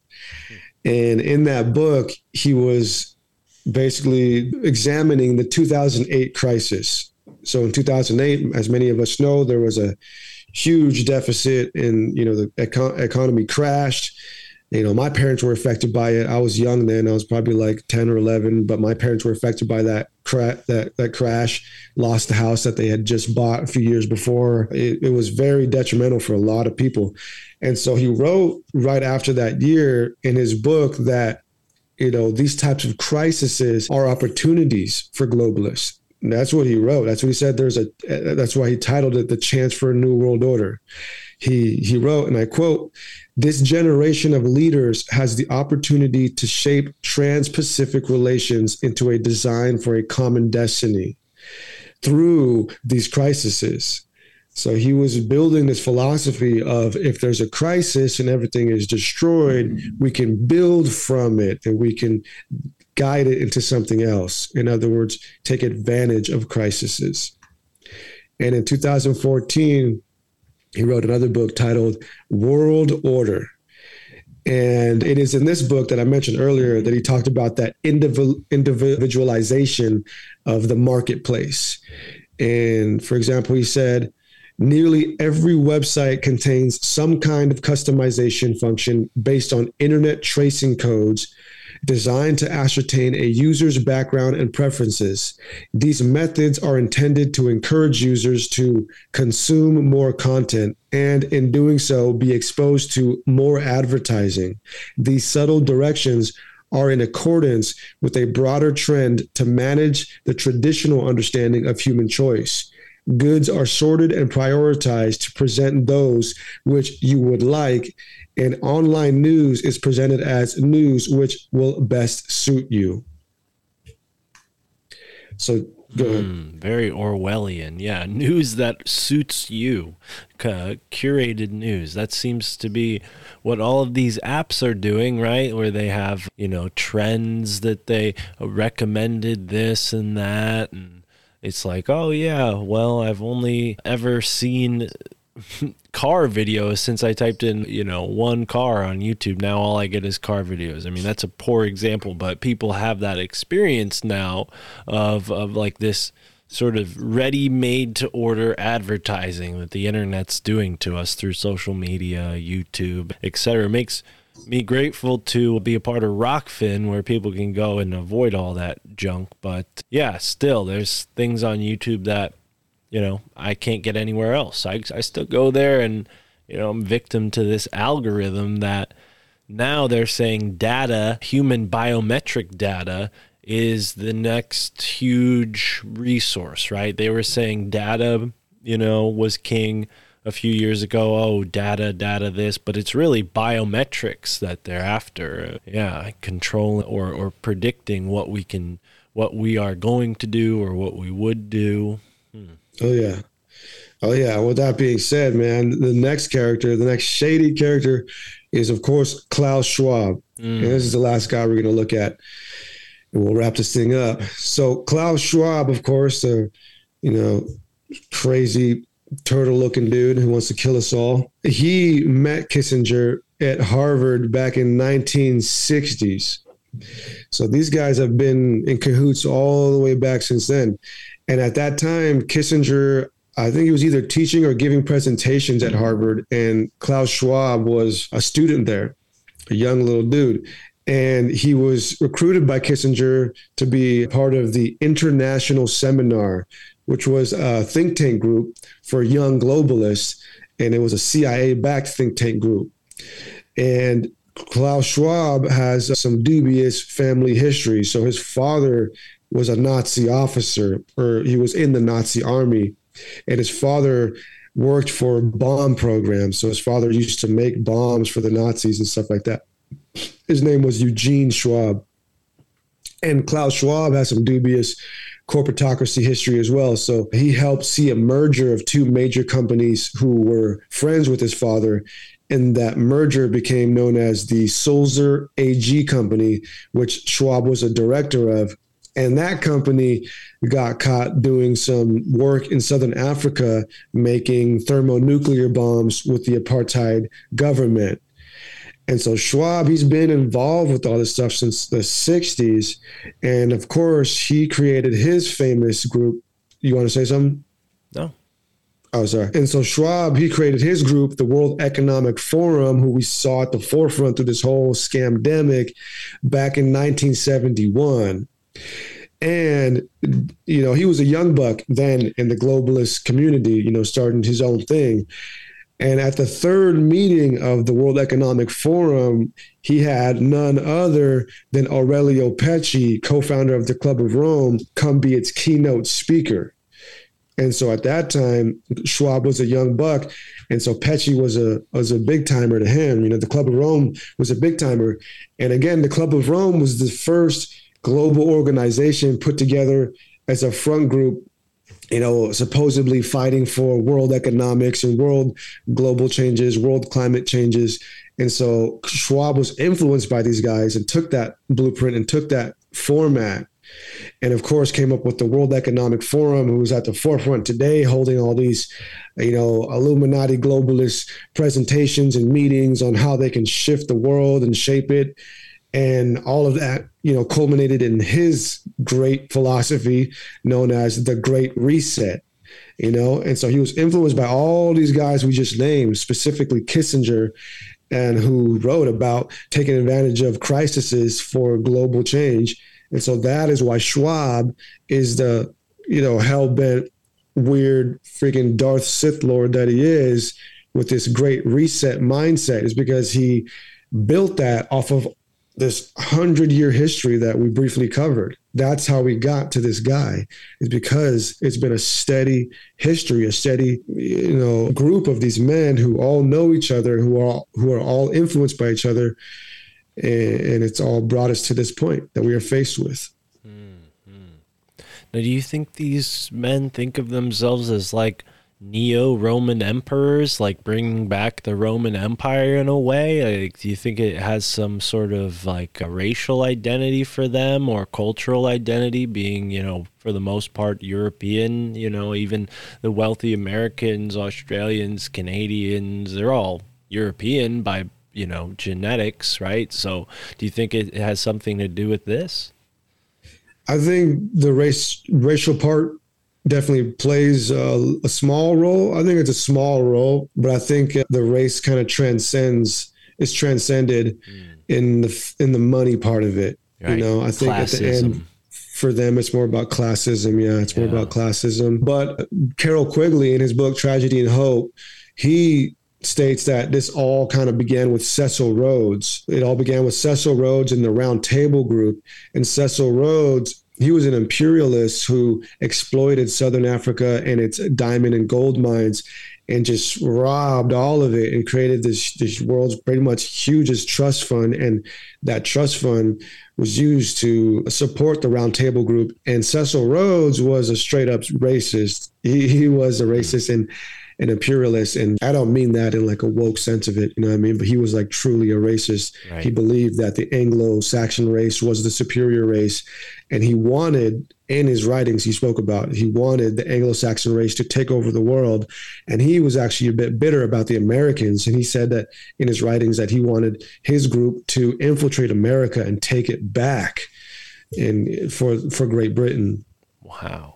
Wow, and there's a case to be made that they did that through the Ivy League system at the very least. So, wow, yeah, that's incredible. And I know Clinton, who we mentioned earlier, was a Rhodes Scholar, right? So that was the trust fund that was set up by Rhodes. And, yeah, even Churchill had those same sort of racist ideas about the rest of the world. And, yeah, we're not talking about this in a woke sense because the Wokians, they've weaponized this to aid this same group in a way, right? I mean, that kind of falls into a different sort of psychological manipulation, I guess. The people who are sort of the betas for this group, right? They're sort of like the vanguard in a way on the cultural front, pushing in these sort of transhumanist, back doors or trap doors rather, But yeah, it's very, very curious, especially when you get a look at Klaus Schwab and his outfit choices, the medallions he wears. I mean, he looks like he's straight out of like a supervillain cast, like where is he getting his outfits from? I don't know. Maybe a Magneto or someone.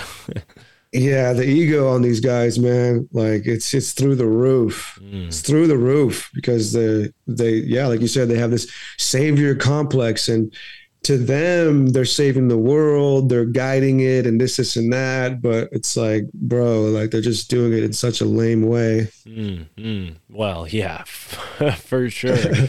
But it does make sense that Carroll would be in awe. I mean, you sort of get ingratiated into this circle. You probably would feel quite privileged to be a part of it. And, from that perspective, it was probably pretty easy for them to, give him a nice, well-feathered bed and kind of make him feel comfortable for those 2 years. Who knows? Maybe that was a part of why he had a sort of warm depiction of this group, right? He wasn't totally alienated by them. But yeah, either way, the truth is going to find its way to the light. And I think, conversations like this are pushing that forward. It is quite a huge book. So the more we could talk about it, maybe it'll get my ass to read it and others. Because I'm not. Absolutely, man. Yeah. Well, hey, I mean, people can start with this podcast or they can check out my documentary, which covers this all in a little more detail. Yes. Just knowing this history, it just all makes sense now, because Schwab came out of nowhere, but he really didn't. He's been around for decades. Right. And all of these, characters are sort of funneled into those positions because it's ultimately about this group, it seems, they're just sort of playing a role and reaping the rewards. But yeah, Eddie, please tell the folks where they can find you. Obviously, YouTube is the place to check out your documentary, The Committee of 300 Secret Rulers. So Secret Yeah. Rulers of the World. Sorry. And I'm going to put the link to that in the description of this episode, whether people are watching on Rockfin or listening on audio. Go over and hit that notification button, subscribe to Esoteric Eddie TV YouTube. So, yeah, where else can people go to support you, brother? You got anything else you want to promote? Anything in the works? For sure. Yeah, you can find me on Instagram, Esoteric Eddie. Post a lot of content on there, behind the scenes stuff, some serious, some funny. You can find my books at my website, esotericeddie.com. Got some merch and other stuff on there.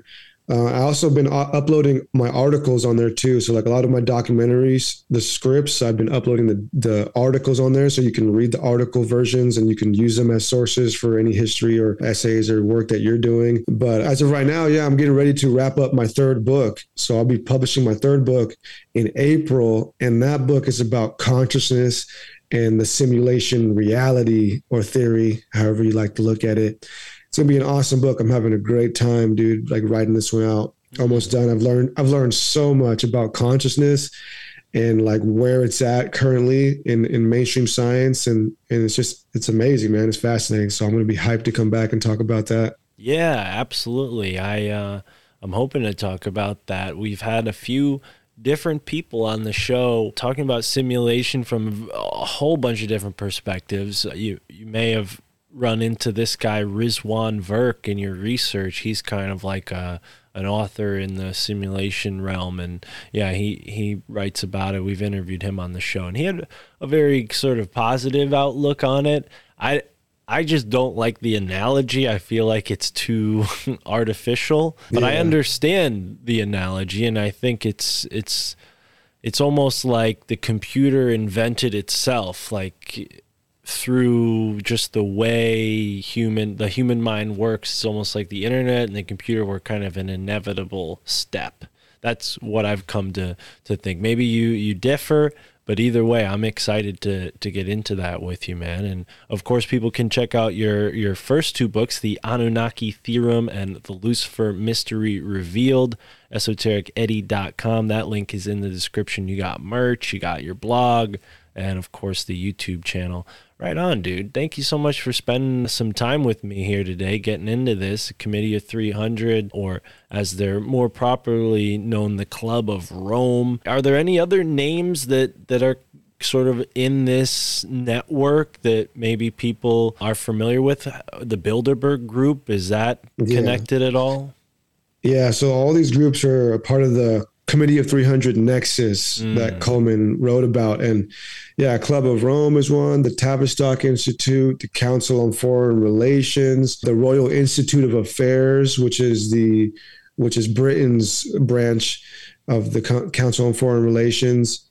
But yeah, I mean, there's a whole bunch of them, man. There are hundreds of them, but they're all just a part of the centralized nexus of globalists. Really, that's what it is.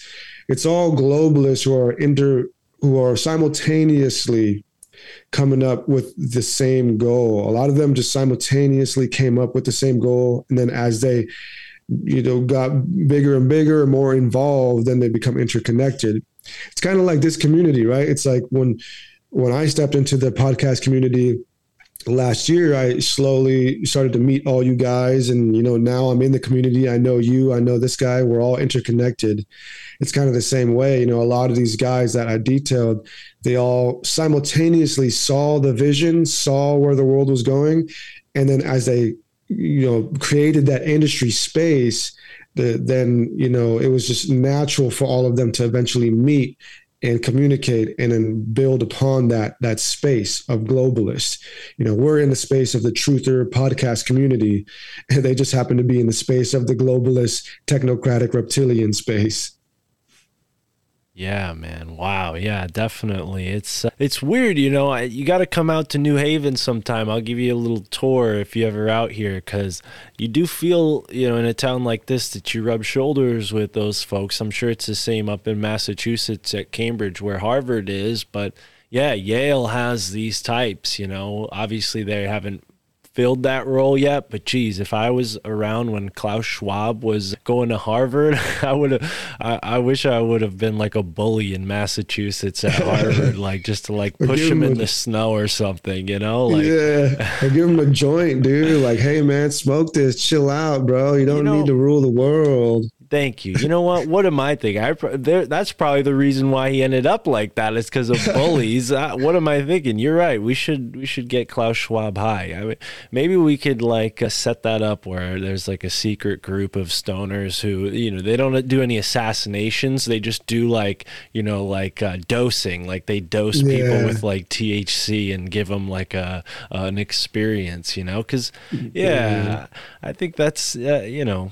It's something that'd be hilarious, dude. Operation Elevation. Yeah, dude. Somebody needs to try that. You know, I'm not recommending anybody do anything illegal, but you know, who knows? Maybe things would change if Klaus Schwab smoked a joint. Hell yeah, dude. Damn. Well, anyways, all right, Eddie. Thank you, brother. As we talked about at the beginning, you don't just have this great documentary, Committee of 300. You're covering a bunch of really interesting stuff. You have some interviews as well on your YouTube channel. We talked about your Freemasons predicting World War III video, and I found some other ones that were really, really compelling. I gotta still look into them, but either way, yeah, London's Alien Guru, that's the one I'm like, what is this about? All right, brother, I can go on all day. Eddie, thank you so much for being here, and everybody listening, thank you for tuning in. Support Eddie at Esoteric Eddie TV on YouTube, and until next time, enjoy the moment wherever you are in the now.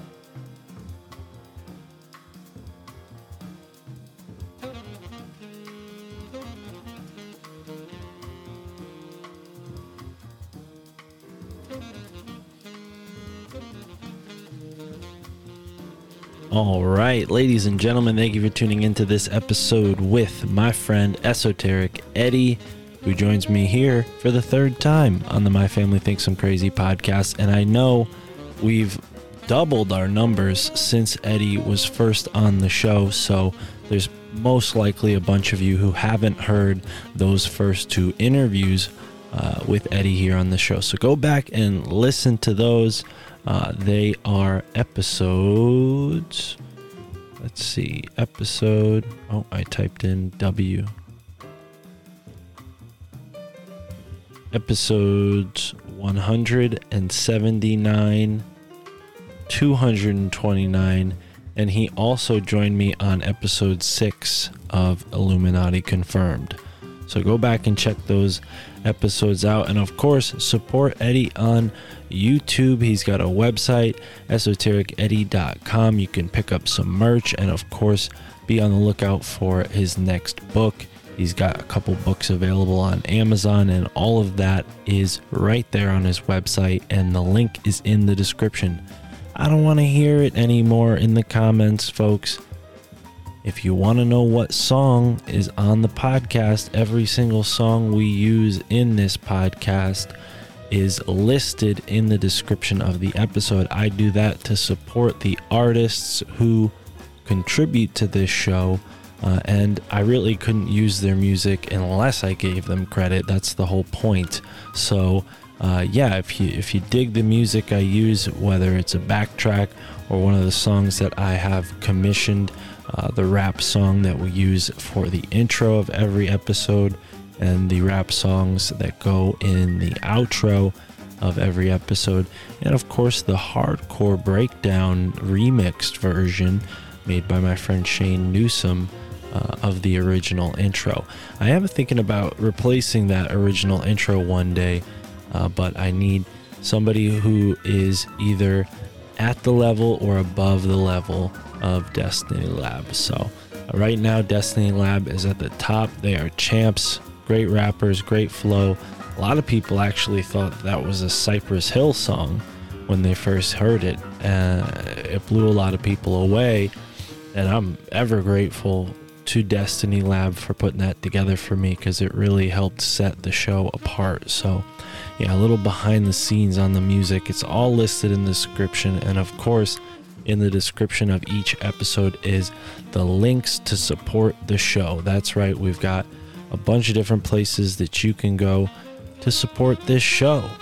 whether it's on Patreon, Rockfin, Substack. You can hit the linktree /Mystic Mark Podcast, and there's a bunch of ways to support me there. You can go to the Ko-Fi store and sign up for a Synchro Wisdom Dialogue. And if you do, you'll have the opportunity to join me on the show. We could talk about whatever it is that you'd like to talk about. And hey, if the episode's interesting enough, I will put it right here on the main feed. So if you have a story you want to share with me, if you have advice you'd like to receive, maybe you want a little bit of help planning a podcast, you don't know what direction to go in, schedule a chance to talk with me and we will make it happen. I've already talked to 8 different people on the Synchro Wisdom Dialogue, and a few of them have successfully launched their podcasts, and they will be signed up on Alt Media United very soon. I will admit I've been busy with other things and haven't been putting new podcasts on Alt Media United. So if you're listening to this and you emailed me and you're like, why didn't Mark get back to me? I will get back to you, I promise. Just be patient. I do need all the support I can get so I could free up my time and focus 100% on the podcast and all the things that come along with the podcast. Of course, I'm doing this show, Esoteric America. Occasionally, Michael Juan and I will record an episode of Your Handbook for the Apocalypse. Juan and I are going to be doing shows together, and my friend Al and I just launched a new podcast called Alt Media United, which, if you listen to the episode with Monica Perez, you heard an episode of Alt Media United. So go over and subscribe to that RSS feed and be on the lookout for new episodes, updates, and information about this podcast cooperative that I helped found almost 2 years ago. I think it was about 2 years ago now. And yeah, it is a podcast cooperative for podcasters by podcasters. If you have a podcast, hit me up. If you want to listen to some more podcasts, there's hundreds. At this point, there's at least 100 podcasts on the website, and you can check them all out there for free. Click the link, copy paste the RSS feed, and put it into whatever podcast app you use to tune into this show.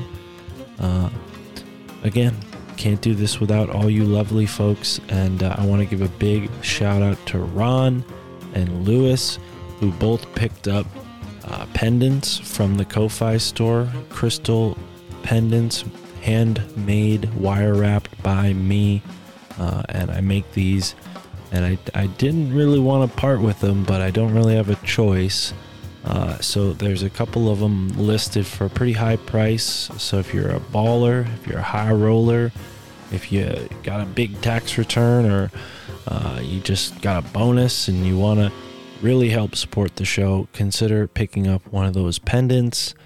Some of them are moderately priced, and shout out to everyone who's picked up one of those. You are supporting the show in a very unique and special way, right? Each of the pendants are unique. None of them are the same. So I'm going to keep making more new ones, actually. So yeah, be on the lookout for that. The links are in the description. Of course, folks, please support our friend Esoteric Eddie, who is so freaking awesome this episode, tracking down this mysterious committee of 300, as they've been called. But Esoteric Eddie is an inspiration. He is a self-made guy. He kind of came from a rough area, definitely could have succumbed to the pressures of his environment, as he described some of his friends doing that. But instead, he not only opened his mind to all this truth, but he started his own small business as a plumber. And I didn't want to spend too much time talking about that because I didn't know how open he was about all that. But geez, that is just so cool and so inspirational. The fact that he not only has a successful, business doing, a trade, that gives him time to write books, research, and create these awesome videos and documentaries that he posts on his YouTube channel. So, we really got to support more people like Eddie. Hopefully he'll get to a point one day with his books and his content on YouTube to where, he won't have to plumb as often. Maybe he'll only have to take a few jobs a month because he's making so much cash from the podcast world and all of you beautiful, supportive people who engage with this truth, because that's really, at the end of the day, why we're all here. We want to find the truth, and we can't do it without each other. So thank you so much, folks, for being there. And speaking of each other, sign up on the Telegram. You just make a Telegram account. Super cool. I'm pretty sure it's anonymous. I don't think you need to even use your real name. And you can join the Telegram chat. We have over 500 people in the chat. A lot of the same people all the time, but that's cool. It's a tight-knit group at this point.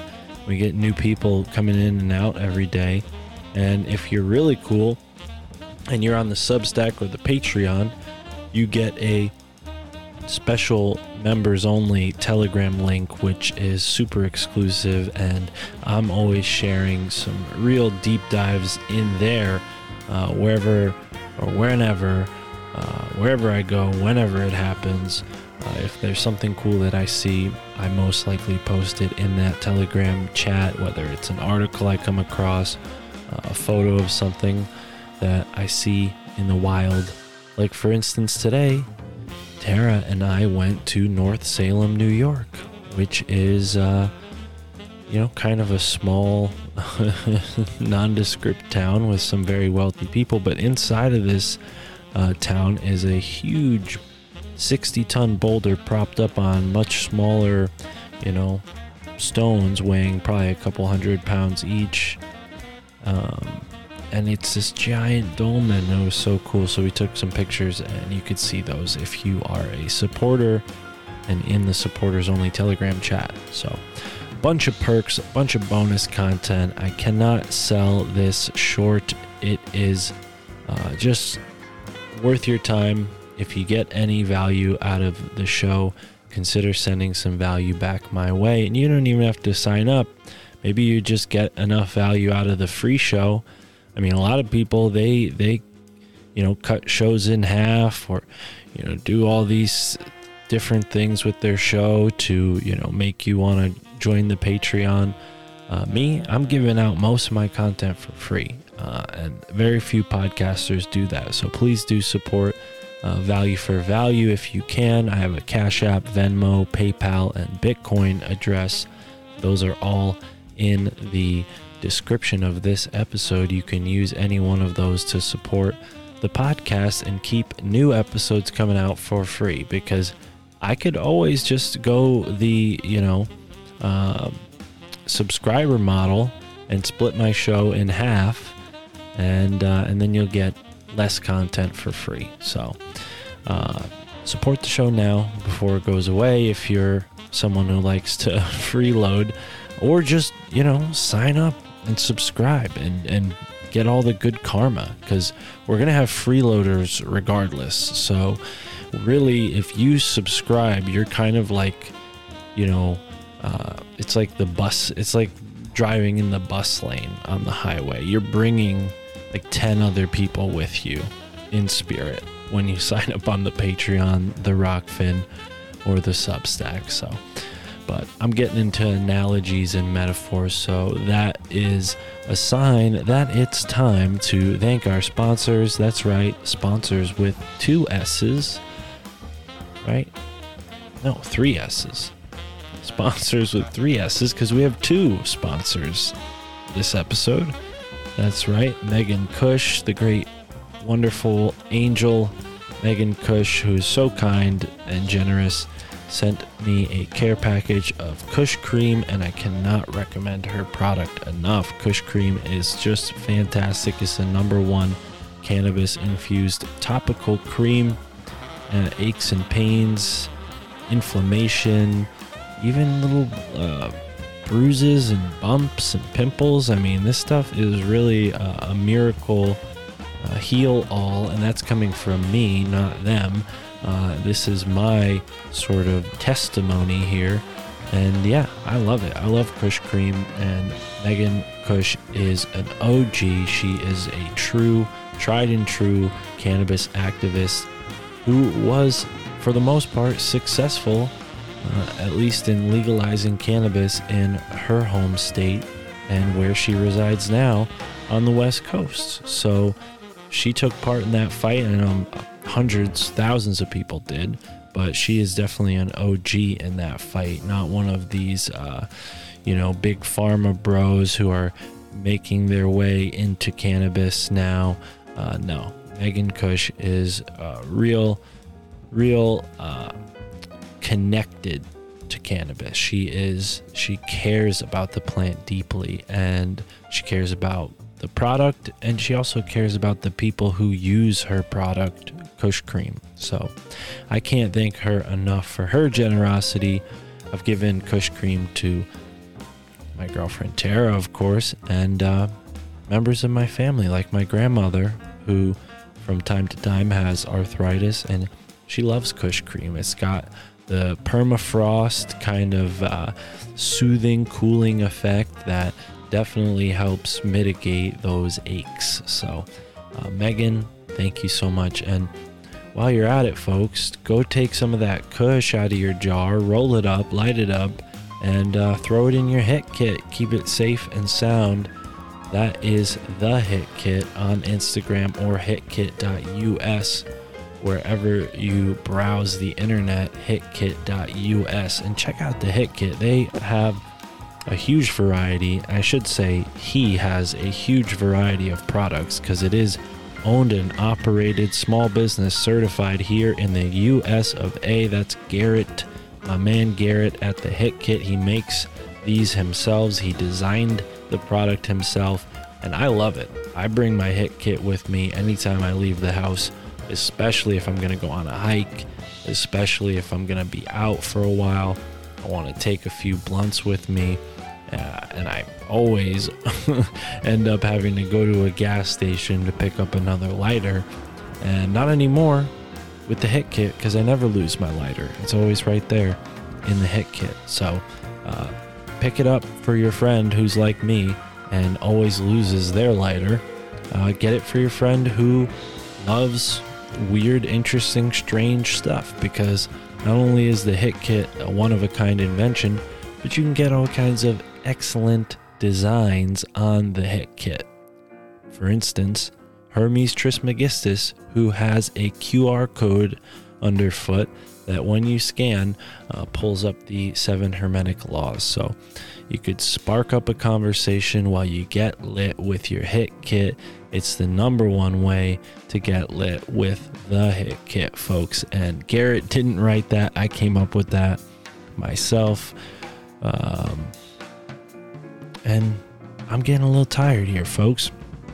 I'm getting a little spaced out. Actually, to be honest, something in that care package has me a little bit funkadelic out. So I'll say just that. But I have been writing intros for the podcast, and my creativity is flowing. And even though it's nighttime, if I were to go for a walk right now, I would bring my Hit Kit with me. So you should do that too, and I should turn this podcast off. Shout out to Esoteric Eddie. Shout out to everybody who's tuning in. I love you all. I appreciate you all, and I hope you immerse yourself in the moment wherever you are in the now. So We've had a good couple of weeks of shows. You know? Mark is doing a great job, even though he drives me fucking nuts sometimes. He's great. No, he's done a great job. He's done a great job. Good job, Mark. You can call me Mark Palmer. Mark Palmer's cool. Mark Palmer's. It's a beautiful day to be alive. Motherfuckers, it's a beautiful day.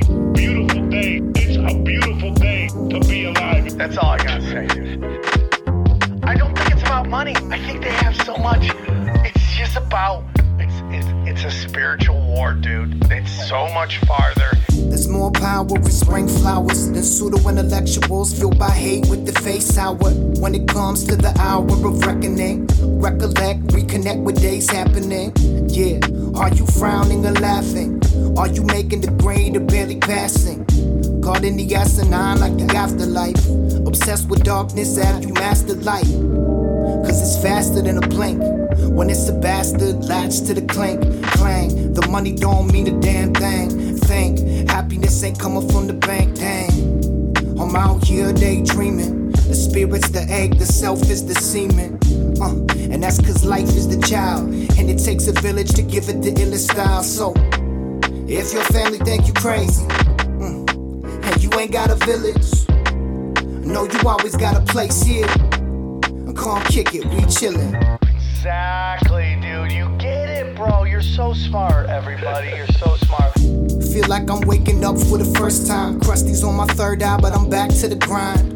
Pop the blinds open, let the sun shine. Feel it on my skin like it's been sometimes. Sometimes depression got me flaking like Sisyphus. Others got me messing with mania like Icarus. And meditation helps with the sickness. Some say it's human condition, but it just isn't. There's more power in spring flowers. The circular thoughts that leave the mind devoured.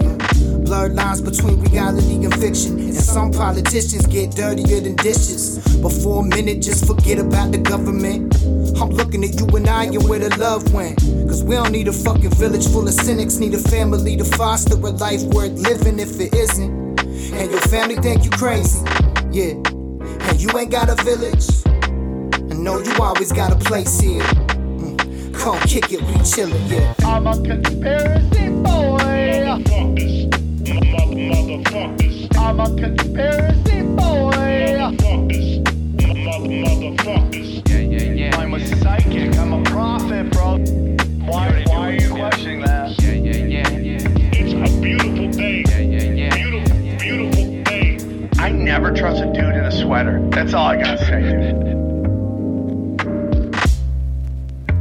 Mark Palmer's cool. How are you, brother? I'm great, man. How are you?